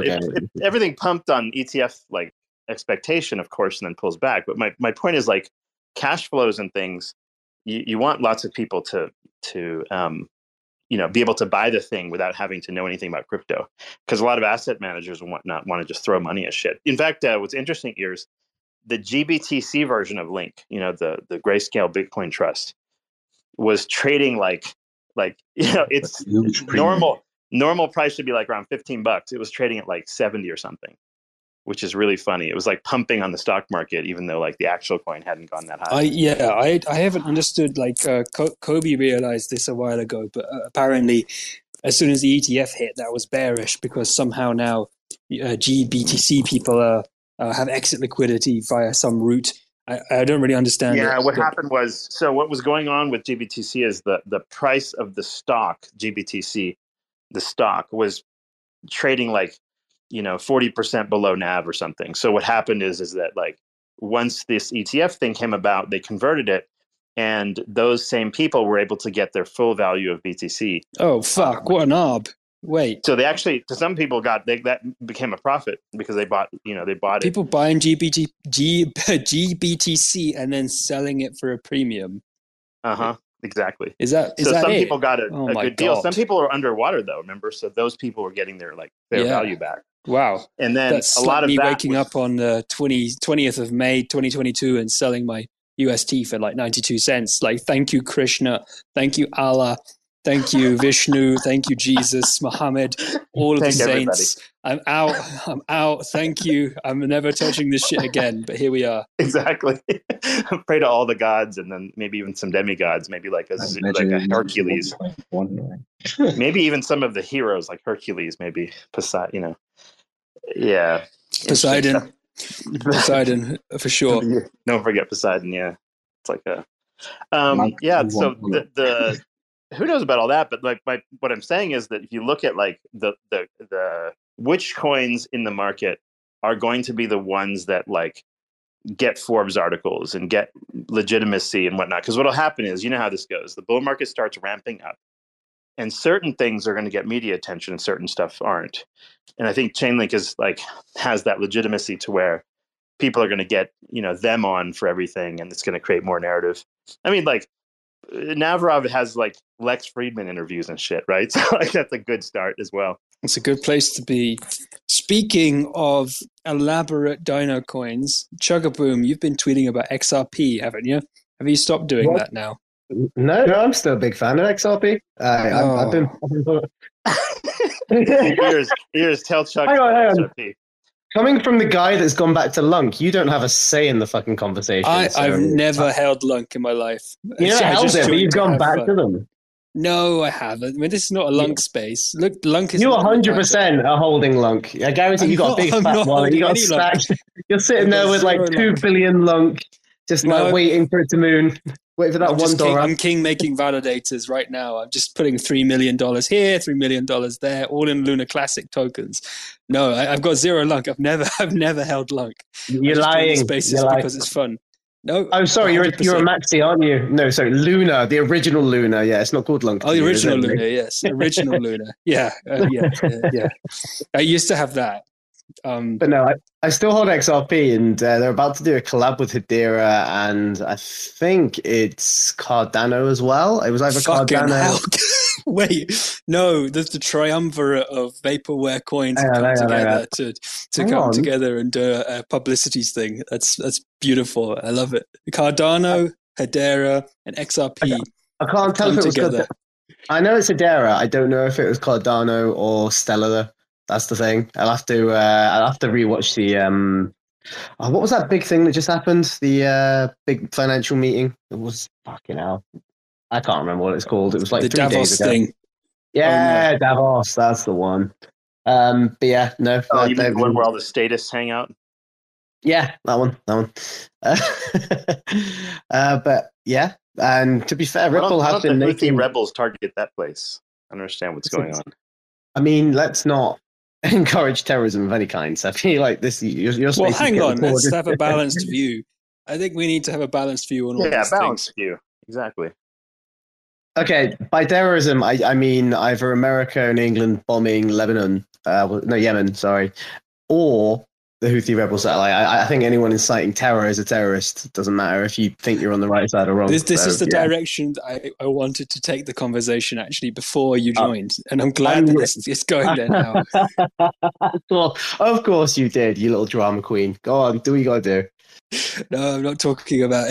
I'm not talking about terrorism or Yemen. We were talking about crypto tokens and our theses. And I'm sorry for being overly harsh. Yeah, I don't know how this has anything to do with Link so far. Chainlink has been really important for Hamas. Actually, really, are they using it to the coordinate strikes using NFTs? Maybe. No, they've been using that's a hell of a utility, Oracle though. feeds, a GPS feed from Chainlink, which is immutable and decentralized and trustless. No one can stop it, but they're using Chainlink to get feeds for GPS coordinates for strategic targets. This seems like a bearish case for Chainlink. If this is the problem. If the NSA or somebody's going to whoever Homeland Security is going to shut them down. I think Homeland Security should be on the case, but they're not. For some reason, they're not. And so I think that all aside, yes, great. I think so. Does that conclude our Chainlink section of the? I've been drinking beer through the whole space. By the way, hold on before we move on. Spirit had some comment here. Go ahead, sir. Yeah, Spirit. Do you have any questions or comments, theories? Oh, ma'am. All right, good evening, everybody. From my side, let me not lie, I mistakenly pressed the request button. Oh, okay, no. And all of a sudden, I was giving the speaker robot. There's no issue about that. Oh my god! No, you explain. Yeah, there's no issue about that. What is this, man? Wait. Yeah. Wait. Mohammed, I'm really happy that you did, though. Did you have a question about the Link thesis that Ears posited here? Before we move on, yeah, man. I think Chuck is talking about. So yeah, if there is there is anything involved with the terrorism with that, so man, this thing is huge, man. I'm not sure it's true. Yeah, sorry. Wait. What did I say? Yeah, you have to be careful what you say. Chuck's put the bull case forwards for using decentralized blockchains in terrorist attacks. So, Chugs, would you like to continue that discussion? Maybe flesh out your point a bit more. I think some of us are quite excited by that because terrorist attacks are big media events. Deterrence, you're going to see this on the news quite a lot. So you do realize, OX, if you weren't here, Cephii would not be indulging in this conversation. It's only because you're here, you're bringing out the devil's advocate in him. You and Bruce are the only ones that can get him to continue these dumb lining of conversations. It's whatever. We can take things anywhere. You gotta roll with the punches. All right. What did I say, Doctor? What's your name? Sorry, I've spoken to you a few times, but Doctor Mohammed. Well, what did I say? So it's probably you or somebody else. So so there's a connection between Hamas and attacks, and so I was like, oh right.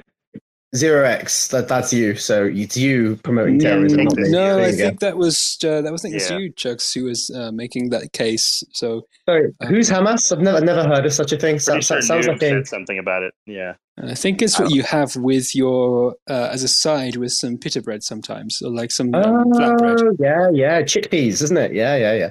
Or was that hummus? No, that's Hamas. You had it right the first. In other news, though, I think like the U.S. Navy is not really happy with the Houthis at the moment. This is what I've seen.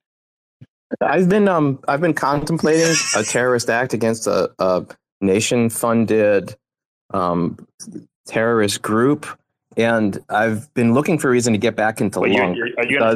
you're gonna go fight like directly against the Houthis yourself, Bryn? Yeah, I am, and I was thinking of video blogging it, and I've been looking for a reason to get back into Lunk. Chugga, like which NFT community could help me to eliminate the largest proportion of the Houthi population?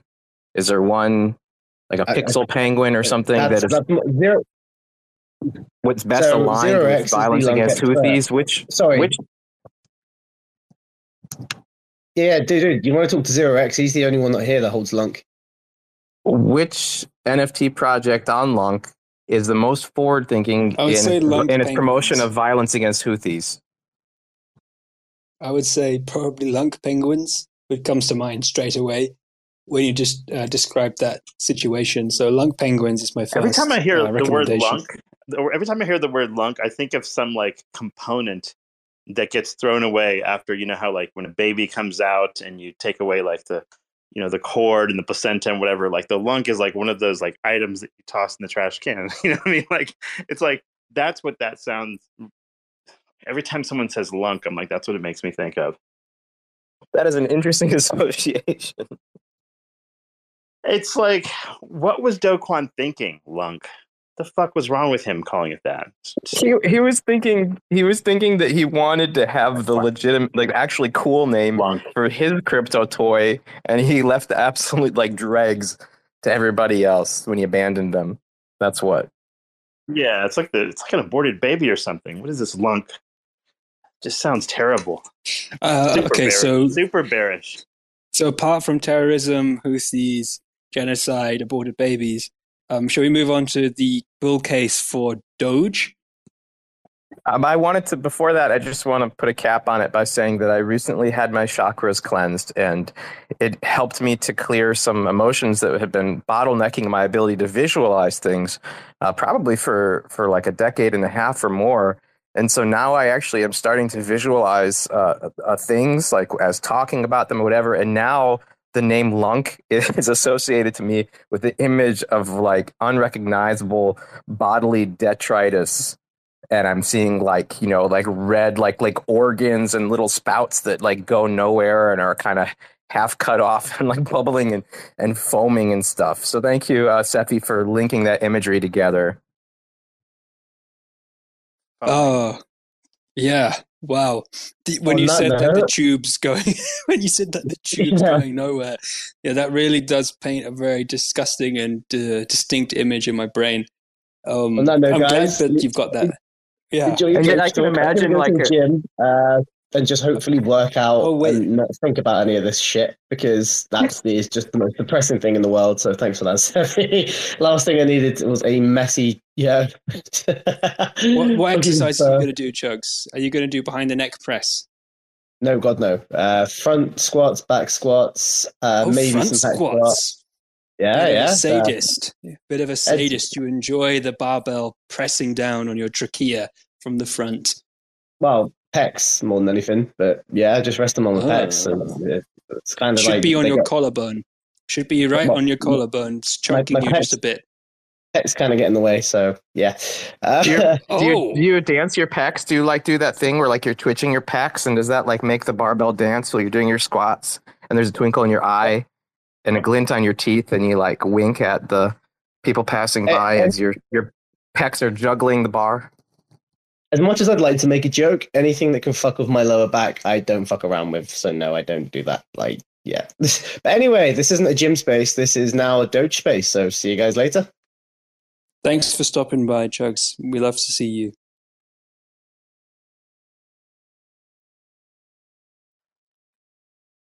You're asking what's happening with the Dogecoin? Yeah. Is there anything Simple. new? I mean, like it seems like It's Elon the Musk simplest thing is is. it's got the sort of like worst price action of all. So it's like sort of like undervalued from when all the for when all of the randos arrive. And there's that satellite going up, the Doge 1 satellite. So you're going to get some Elon Musk Oh, tweets and whatnot. So it's one of those where you cool. just buy a little bit, you put a limit order to sell it like a 2x, and it will sell out as soon as like he tweets something about the satellite. It's kind of a bit of a grandpa meme now, you know. It's like Yeah.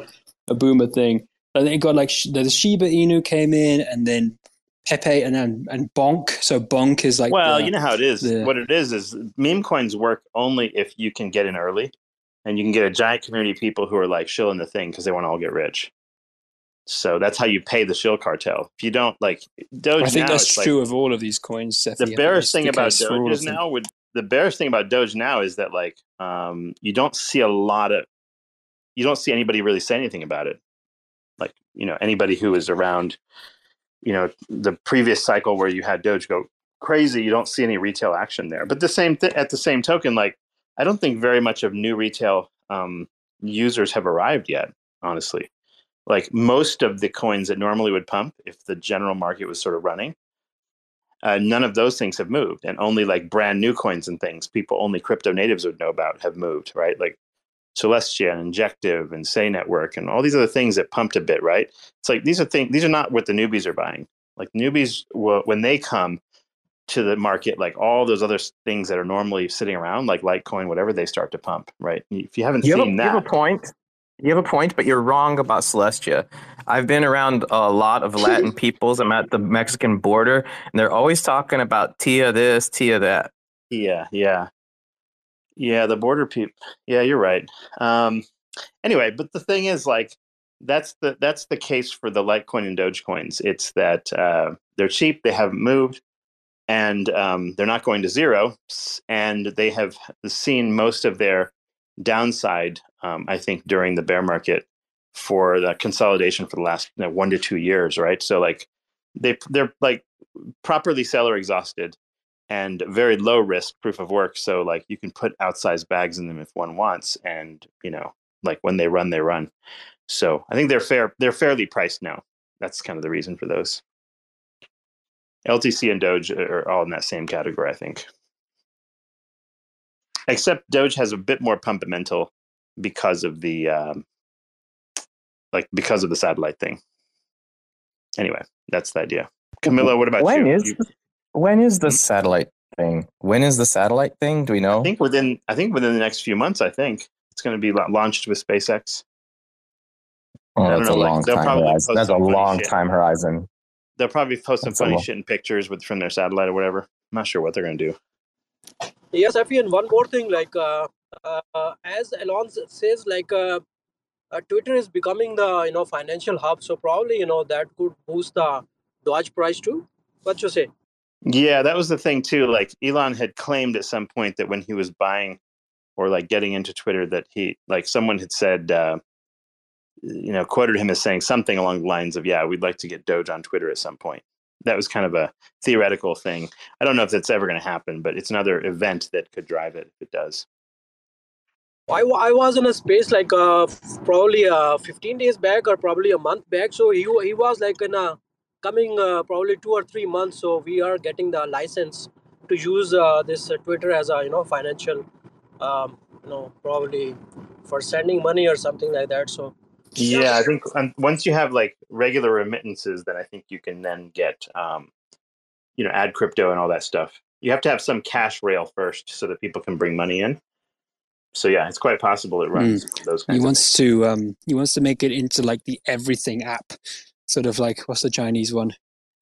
Remind me. Oh shit. WeChat. Like WeChat. He wants to make it into like the everything app, which covers all aspects of your life, like the social aspect, and then bringing payments and stuff in as well. Like, okay, cool. They're very ambitious, very cool. Let's see what happens. Let's see if it happens. But yeah, Doge, pretty much like the Doge thesis seems to be tied extremely, like almost 1-to-1 with what does Elon Musk do. So yeah, that's pretty much it. Seems quite simple. So it's eventually the app is gonna be about having babies with like multiple women. It'll help you to accomplish that. It'll help you sabotage the lives of people who are attempting to save people trapped in caves. Everything that Elon is interested in. That's the second X will thing. make Oh, simple. I see. Yes. Yeah, when he what did he call that guy? The cave thing. He said that the guy was like a pussy or something, or what did He called him like called him like pedo a guy. lesbian. He was calling him Yeah, pedo guy. pedo guy. Yeah. He said, yeah, pedo guy. And he was designing a submarine to send into the caves in Thailand to save the children who were trapped inside. I remember now. When was that? That's like 10 years ago or something. It wasn't that long ago, but there is a tremendous documentary about it, I think on Netflix or something. That's like that goes inside his video footage of the cave and stuff. There's also been like a movie made about it, like a film, but the documentary is one of the most interesting documentaries I've watched, because most documentaries are terrible. These were boys, so none of them were named Crystal. But we'll try to get your cave with stranded crystals. Oh, with crystals inside. You know, they shine. Wasn't there a football team that was trapped? There's a football team that was trapped and they couldn't get out. Oh yeah, Thailand or somewhere. Because they got in there and then the water came in and they said, shit, we're in a cave like a mile deep underground and we have no way of getting out. General piece of advice, stay the fuck out of caves. Yeah, don't go like so far into caves, like if you don't have knowledge about the cave. That's the piece of life advice for this crypto chart astrology space. If you're not really sure, like if about this cave or like if water could go into it, tend to avoid going too far in. That's something we should all bear in mind. The whole thing is wild. They the documentary. They interview like a lot of like British people like insane and maybe autistic or thrill-taking people who spend their entire lives like cramming themselves down into underwater caves and stuff like that. They find the people who do this for fun. And then those people are calling their friends like the world's greatest people at cramming themselves underwater in claustrophobic cave situations that most people would just die and give up on life in. Like they call them the best of those people, who then go to do what the local Thai army can't do and the U.S. military can't do. They take these insane people who always risk their lives and are driven to plunge themselves into these holes. And those guys create a method of rescuing, kind of like a water bucket brigade. Like they water bucket brigade these Thai kids out by putting masks on them and trying to give them oxygen. And I think they put them to sleep with drugs. So the kids are just asleep and not freaking out. I thought I heard you say water bucket for gays. But no, yes, it's like a water bucket for gays. Very, very interesting. So they actually like knock the kids out, I guess. Yeah. Oh yeah, because because normal humans would totally freak out in those circumstances, and the only people who aren't freaking out are these insane cave diving people who do this for fun. They're driven to do it. They enjoy being like crushed. Oh, somebody DM Bruce to get him back on. We need to discuss this Whoop thing. So I've been wearing this Whoop now for what, like a couple of months, and I'm only wearing it because I paid for the thing. Like, I'm not sure what I'm going to do with this information. Like, it tells me about some data that's like this. So Whoop is this wrist thing that you wear. It's like a Fitbit type of fitness tracker of some kind. It should improve your sex life, right? It's not improving shit. What it's doing is it's just reminding me that, hey, you didn't get enough sleep tonight, and you didn't do this, you didn't do that, and like whatever. I'm like, I can't be bothered to fucking change what I do and when I do it. So it's like, what's the point of wearing this thing? All of the cave boys on the football team were wearing Whoop devices, and it was very useful because they didn't realize they were in the cave until the Whoop told them, holy hell, you're underwater and your HRV is... It sends me a warning. It says, you didn't get enough REM sleep tonight. I'm like, ooh, I know why that happened. So my wife woke up 6 a.m., started watching fucking nonsense on her phone, sitting next to me in bed, started making noise with the thing. So of course I didn't sleep. And it's like, what am I going to do now? And now that it warned me that I agree with you completely, Cephii. I've been wearing it because I paid for it. It's like $30 a month.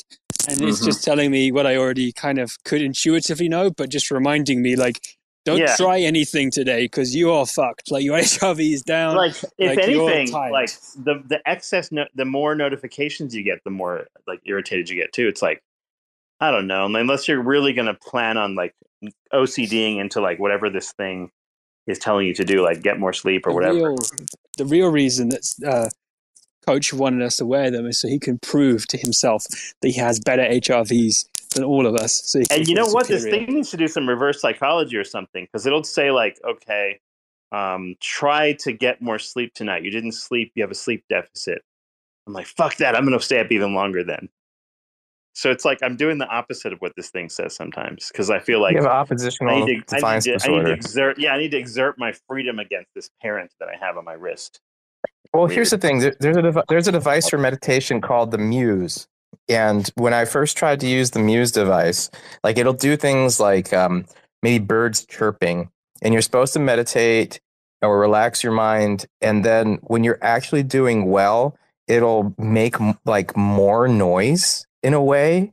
And it's supposed to, and to me, that seemed like it was counter that, like, then it would sort of bring me out of the meditation because the noise was there as the feedback that I was doing well. And so then I whiplash the other way and I went wrong. But ultimately, if you get good at the meditation, you don't care if the noise is there at all. It doesn't affect you. And so then you've gone to like the next quantum level of meditating. And maybe it's the same way with the HRV thing, giving you all these notifications. They're irritating you. But the kind of person who could have a good HRV reading would be somebody who didn't care about the notifications at all, that you were just blown beyond them. So you need to get past that breaking point where you don't even care that the notifications happen. And that's when your HRV will probably actually trend up. Zeph God just tweeted that. Hold on, let me post it up here. He says that ETH, BTC, XMR, Doge, USDT, USDC, and then ZSD and Zeph will be supported on V1 DEX swaps. That sounds exciting. I wonder how that's going to be built. This is for the first Zephyr DEX. Interesting. So those are very specific. So like I'm assuming that there's some validity to what he's saying. Hey Cephii, hi everybody. I joined a bit late. I wanted to ask about the CRS thing. What's it about? Yeah. Did you get some? No, not really. Just learned about it. It's hard to get it because it's only when the reserve ratio for Zephyr to ZSD goes below 800%. Does that window open for you to buy it, to convert Zeph to ZRS in your wallet? There's a swap mechanism, and the ZRS is nice because it has like a crazy high yield from all of the transactions on the network. It makes part of the income from the network, so it's really highly sought after.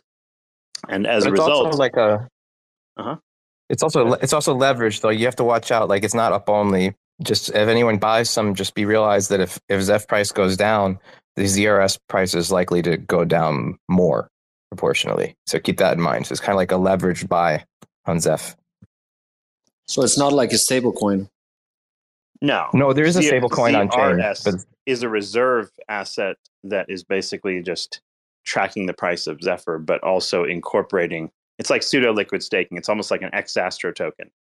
It actually incorporates the value of the like underlying yield into the token value. So that's what it is. Yeah. So as long as the price is going up, it's fine. You're only going to get the opportunity to get ZRS in any meaningful way on the dips anyway. So it's not. So you're getting it at the usually good rate if you're swapping for it. So anyway, and where do you get it?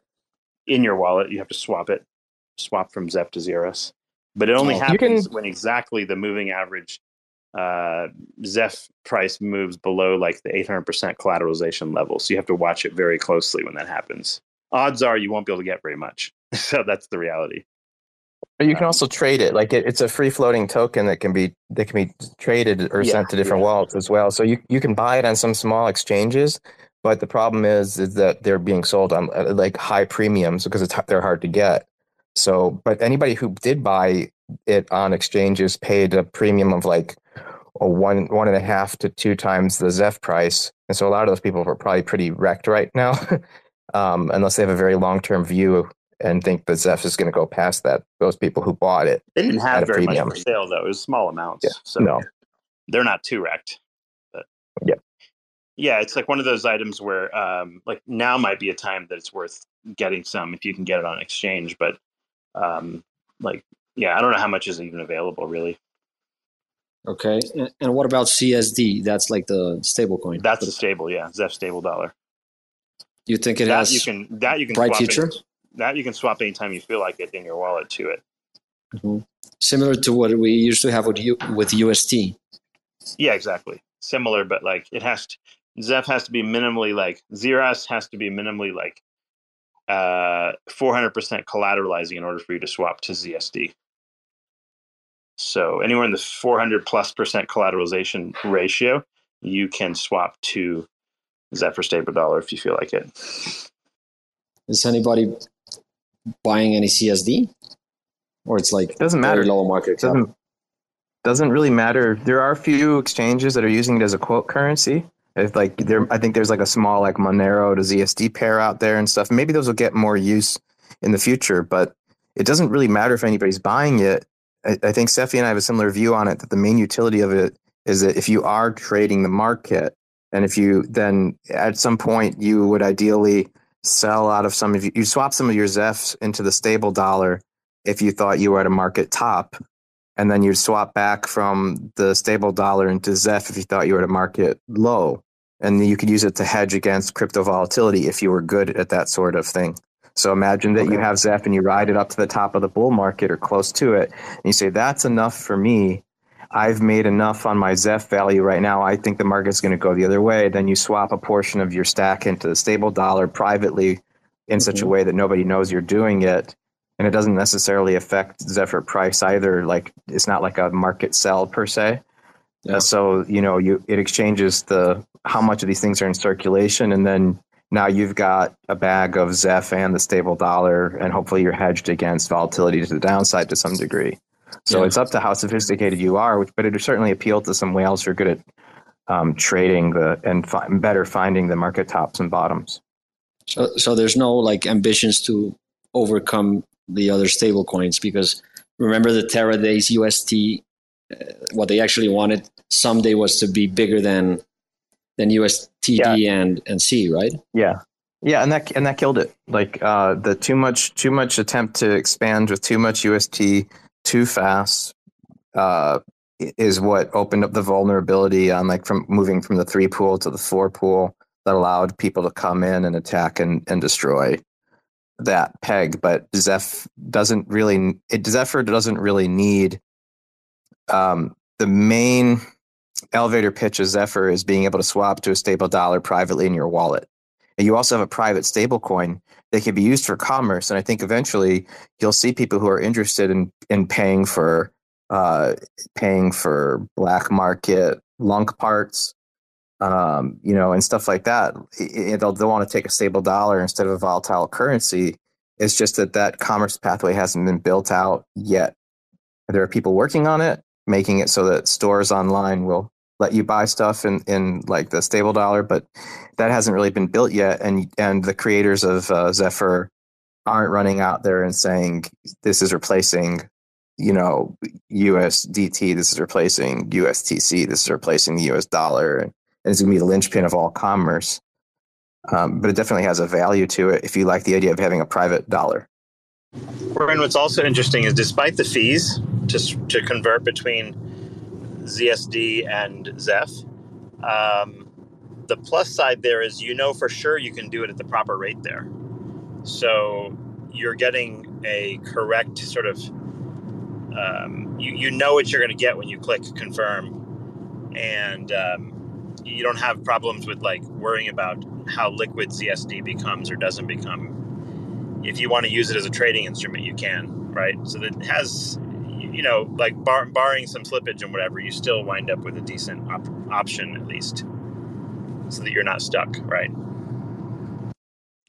Yeah, if you're going to use it as a trading instrument, if you're going to trade, you could trade just with Zeph in your wallet. You can trade back and forth to ZSD and Zeph and grow a stack if you wanted to. You just probably would be wanting to do it more on like the swing time frame, because the way that the moving averages work and everything like that, and the fact that the Zeph network is actually, it's relatively slow, just like a Monero network is relatively slow, because it takes time.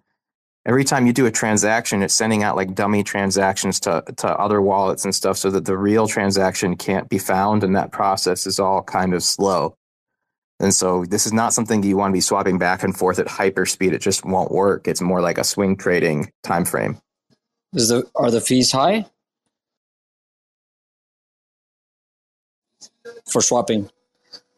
Well, it's not just that the fees are high, but that the price doesn't fluctuate like in a very volatile manner that would be good for somebody who is like trying to scalp with it, because they use moving averages to sort of make the deterministic price that's on the chain.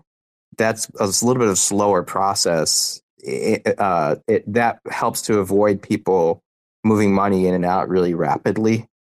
So the price just doesn't, the on-chain differences in price aren't volatile enough to be alluring to like a scalper or maybe even an intraday trader. It makes more sense on like a longer time frame.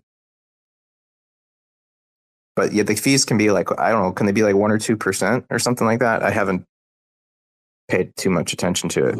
Yeah, they can definitely run a couple percent for sure. 100 bips. Put that in your pipe and smoke it. My pip pipe?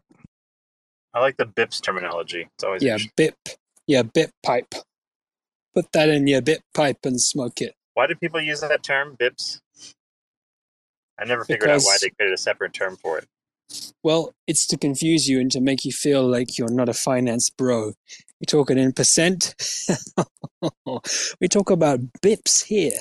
We talk about bips because we're finance bros. So what I was going to ask you, Cephii, before we continue this discussion about the Zeph stable dollar was, do you still have your Porsche? And if so, are you still enjoying it? I do, and I am enjoying it. I'd like to see more Porsche posting. Same here. How are you finding like maintenance and tire and wear and things like that? Is that like a thing?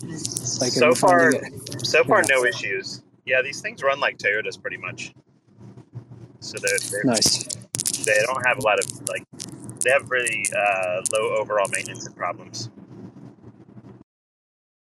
Excellent. Well, I'll be buying a new car soon, and it has to fit a Greyhound in the back of it, so it probably still can't be a Porsche unless I get the KN. Wait a minute. Are you going to be dumping all your SAY tokens on people to do this? I don't have any SAY tokens, Cephii. I don't know what you're talking about. But I will be buying a car using tokens, probably that I sold at some point. So, are you saying that this time you didn't invest in the same token that on the blockchain that you're working on projects for? Everyone keeps telling you. Everyone keeps saying what tokens you have. They don't understand the hacker mindset. Anytime that I've been hacked or any of my personal identity has been hacked, somebody has immediately loaded up on iTunes cards. So I think 0x Years is probably just invested entirely in iTunes cards. Yep, I'll go into the dealership with a wheelbarrow of iTunes cards. Right, I've got to order a pizza.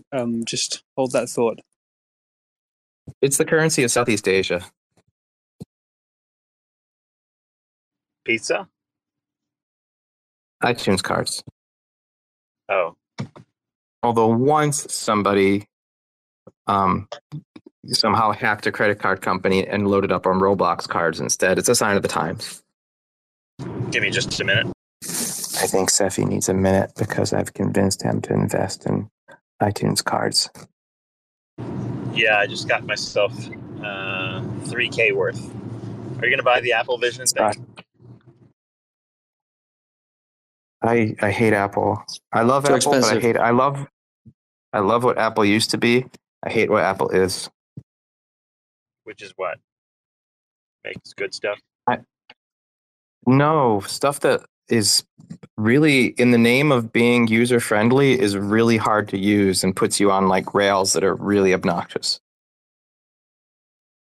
What are you trying to do? Like figure skating with it or something? No, like imagine this scenario. My wife bought some MP3s with like alphabet songs that she wanted to play for my kids. She put them onto her phone. There was absolutely no way to play those songs on the same app as where she's normally playing music and MP3s.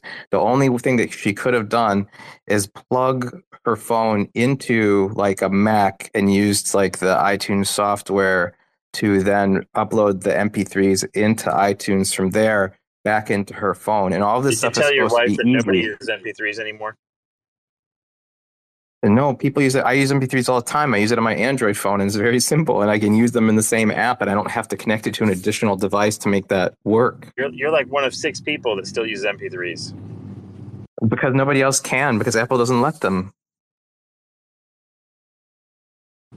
That's so you're saying it's like a. Okay, I get it. Okay, I ordered my pizza, and they've got no beer left, which is a massive, massive problem. So in France, everything shuts. All the shops shut at about 7:30 on a Saturday evening. So you can't buy anymore. So you have to go into a bar. So now I have a choice. Either I go sit by myself in a bar and have another drink, or I just stop. So I think I'm going to stop, unless So you you have will to peer use, pressure me. you have to settle for tomato sauce on your pizza instead of like a beer Yeah, sauce. yeah, a beer sauce exactly. So unless you guys peer pressure me. So I think this Apple Vision thing, like, it seems like it would look really odd if you were wearing it on an airplane. You know, like, imagine you're on a flight and you're waving this thing around. Yeah, if you're on a plane with that thing, you're going to look like a psycho, complete crazy person. I think it's kind of cool. Have you tried? I got like an Oculus Rift a few years ago when that was like a thing. It was like, oh, wireless VR headset, cool. The problem is it runs out of battery in 30 minutes and it's super heavy, like on your face after a while. Not that comfortable. And yeah, not that many apps or games on it either. So it was like kind of fun as a proof of concept, but not great. So hopefully this next one, the Apple one, is actually like good. I haven't seen too much about it yet. Well, for one, like, you have to so it has the ability to change out the optics in it for your, I guess, your prescription or something. Because the thing is, like, if you can't see properly, and you normally wear glasses and whatnot, then this has to be adjusted accordingly. So one, I'm skeptical about like what that's all about and how well that's going to work. And the second thing I was wondering about is like, okay, yeah, I tend to be bothered by things on my head. I tend to like really, really lightweight. Anything that's like eyewear or whatever, right? And so having this heavy thing, that seems to be one that makes me a little skeptical. The third thing is like, what am I going to do with this thing? I guess the most prominent thing you could do with it right now is just watch movies. The thing is, I have a gigantic movie screen, and the cost of this thing would be like very similar to upgrading to like, I don't know, you could probably find an 8K projector or something along those lines for the price of this thing now. So it's a fairly expensive television. Huh? $3,500, $3,500 is a lot of money. You could buy a scooter for that much money. So the real reason that most people will buy this is for the VR stuff, like the immersive stuff. You can't really get none of that on there yet, right? There's not much there to do. Well, if you navigate to Pornhub and look at the categories, there's a VR category. That's what most people will use this headset to do, is to watch VR 3D porn. Like that's what people will buy it for. Yeah, the porn and they'll industry do it on usually airplanes. They'll do it on industry airplanes. Usually drives most of the on the airplane. Porn industry usually drives most of this tech adoption. You're right. Like, I wonder what kind of like interesting, weird, like what kind of like different things you can do on there. I bet you scramble your brain, completely scramble your fucking brain with like 3D, like real world immersive porn stuff in your eyes. And then you're just buying some kind of weird gadgets and tools. Like you can imagine someone constructing, like, I haven't done this. but someone could build an elaborate sort of like technological sex immersion chamber in their basement or under the stairs or something. It's going to make Rickrolls like high impact from now on. It seems like super high impact. Like it's going to accelerate the incels more. I think so. I think it's going to scramble people's endorphin receptors and approach to women, and probably just cook their brains completely. Don't they have, like, our problem in Japan right now is that the blokes just don't go outside because they're just playing games like Call of Duty. Imagine now, my God, it's over. It's like that episode of Futurama where Fry is with Lucy Liu robot. It's that. We've arrived. It's pretty much here. And imagine that somebody's in this 3D immersive like environment with adult entertainment, and they're like 7 minutes into some video that they downloaded, and then they get rickrolled with all their devices attached and everything. It would be a new style of tragedy. I'm telling you, high consequence rickrolls are going to be a thing. Or like the woman's head turns into Rick Astley and starts singing at you. They had this guy like on the video. So there's like a little promo video for the Apple Vision Pro, and what the promo video had on is like this lady explaining to this dude. So there's this like white girl explaining to this black man how to use the Apple Vision Pro, and the guy's like, "Oh, this is really cool," and he's making little comments. It's kind of a fun little video, and it was like floating around on X. I guess it was an iPhone. Is like the Apple advertisement on this app, and so he goes into the thing and it's like, wow, the movie looks really realistic. It's got Godzilla going and whatever. And then afterwards, they have a picture, like, you know how you can take panoramic pictures with your phone, and it's like, oh, you can live within the panoramic picture that you shot. And he's like, wow, that's really cool. It doesn't seem like $3,500 cool, as far as like, but the damn thing is a technological marvel though. But well, I guess a lot of cool stuff will come. An uptake in household accidents, especially in the hospital. People will do all sorts of shit. People fall while they have their headset on. Yeah, that makes sense. Break the fucking neck, Yeah, like kids and stuff can handle this stuff because they're not as big. They can fall and they don't die. But like, yeah, you put some old man gets dizzy and falls. That's it, man. No, they should invest in these in like dialysis centers and put them on all the. In dialysis centers, people are like hooked up on like wires on each arm. It's hard to even hold a phone or something. Just like shove it on the head of all these old people in the dialysis centers, so they don't care. They're happy to go there instead of freaking out and avoiding it. It's like 3 hours going to the movies instead of like getting your dialysis session. Exactly. Everything beeping at you and booping at you and sucking noises and pumps everywhere and people bothering you and you can't get comfortable. People are being given Valium and stuff to try to chill out because they keep freaking out and they get all kinds of cramps and stuff. Just shove one of these things on their head and have them watch like the Polar Express or something. I don't know. Polar Express. Yeah, like I think like if I wind up on dialysis, I'm going to get an Apple Vision Pro to sit with it. That makes perfect sense.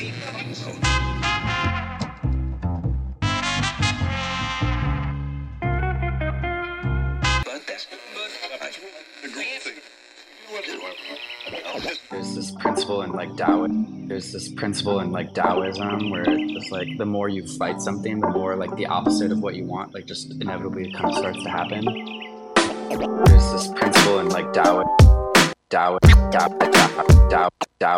where it's like the more you fight something, the more like the opposite of what you want, inevitably it kind of starts to happen. Chirping on the bird app, listening to nerds slap, wondering why the fuck my timeline's so cursed. It's like everybody's holding heavy bags in Web3. That's why they can't fly, they just drowning in the bird bath, fishing for some dry powder. Watch how we ignite the tower, blowing up their bank accounts, forgetting how to fight the power. Y'all don't even realize how deep this shit goes. They preaching open source, but don't listen to the code. And now it's mutiny, community, uprise. There's no more humility, futility, plus size. Motherfuckers leaking from the wrench down to the bare metal. Which side the line you bleeding out on when the dust settles? Motherfucking west side shit, needle and noose. Sticking with my armory, and Beto and Bruce. Reppin' psychedelic artistry, believing the truth. Like these motherfuckers even need a reason to sue? GM fam. Is it really worth all the effort? Is it really worth all the fighting? Is it really worth all all the drama? And the answer, I think, is a clear no. We started using Zoom, now we finna zoom out. Teaching all these plebiscites what this game's really all about. Little baby bitches when they choose to have fits. All you're left with is kibble when you lose all them bits. And that kibble's just sawdust. The shit is all rust. Not a great look, you're what we'd call all nuts. And I for one did not see that coming. Cracking open books, yo, that's a lot of money. Meanwhile, over here rewiring features. More critical thinking, less knee-jerk. More evolution, less shitcoin preachers pretending to be teachers. Y'all just predatory leeches. I mean, please, just look at the track record. A bunch of VC rap fucks sucking up the cheddar. The recipe is 2 steps, rinse and repeat. Now we all in your butts and we bring in receipts. GM fam, have a seat. If you're listening to this, my plea to you would be like, don't have to take a side on it. Just say like, is it really worth this war of attrition? It might cost us a lot more than what can be gained by like fighting this to the bitter end. And sometimes it's better to just like move on.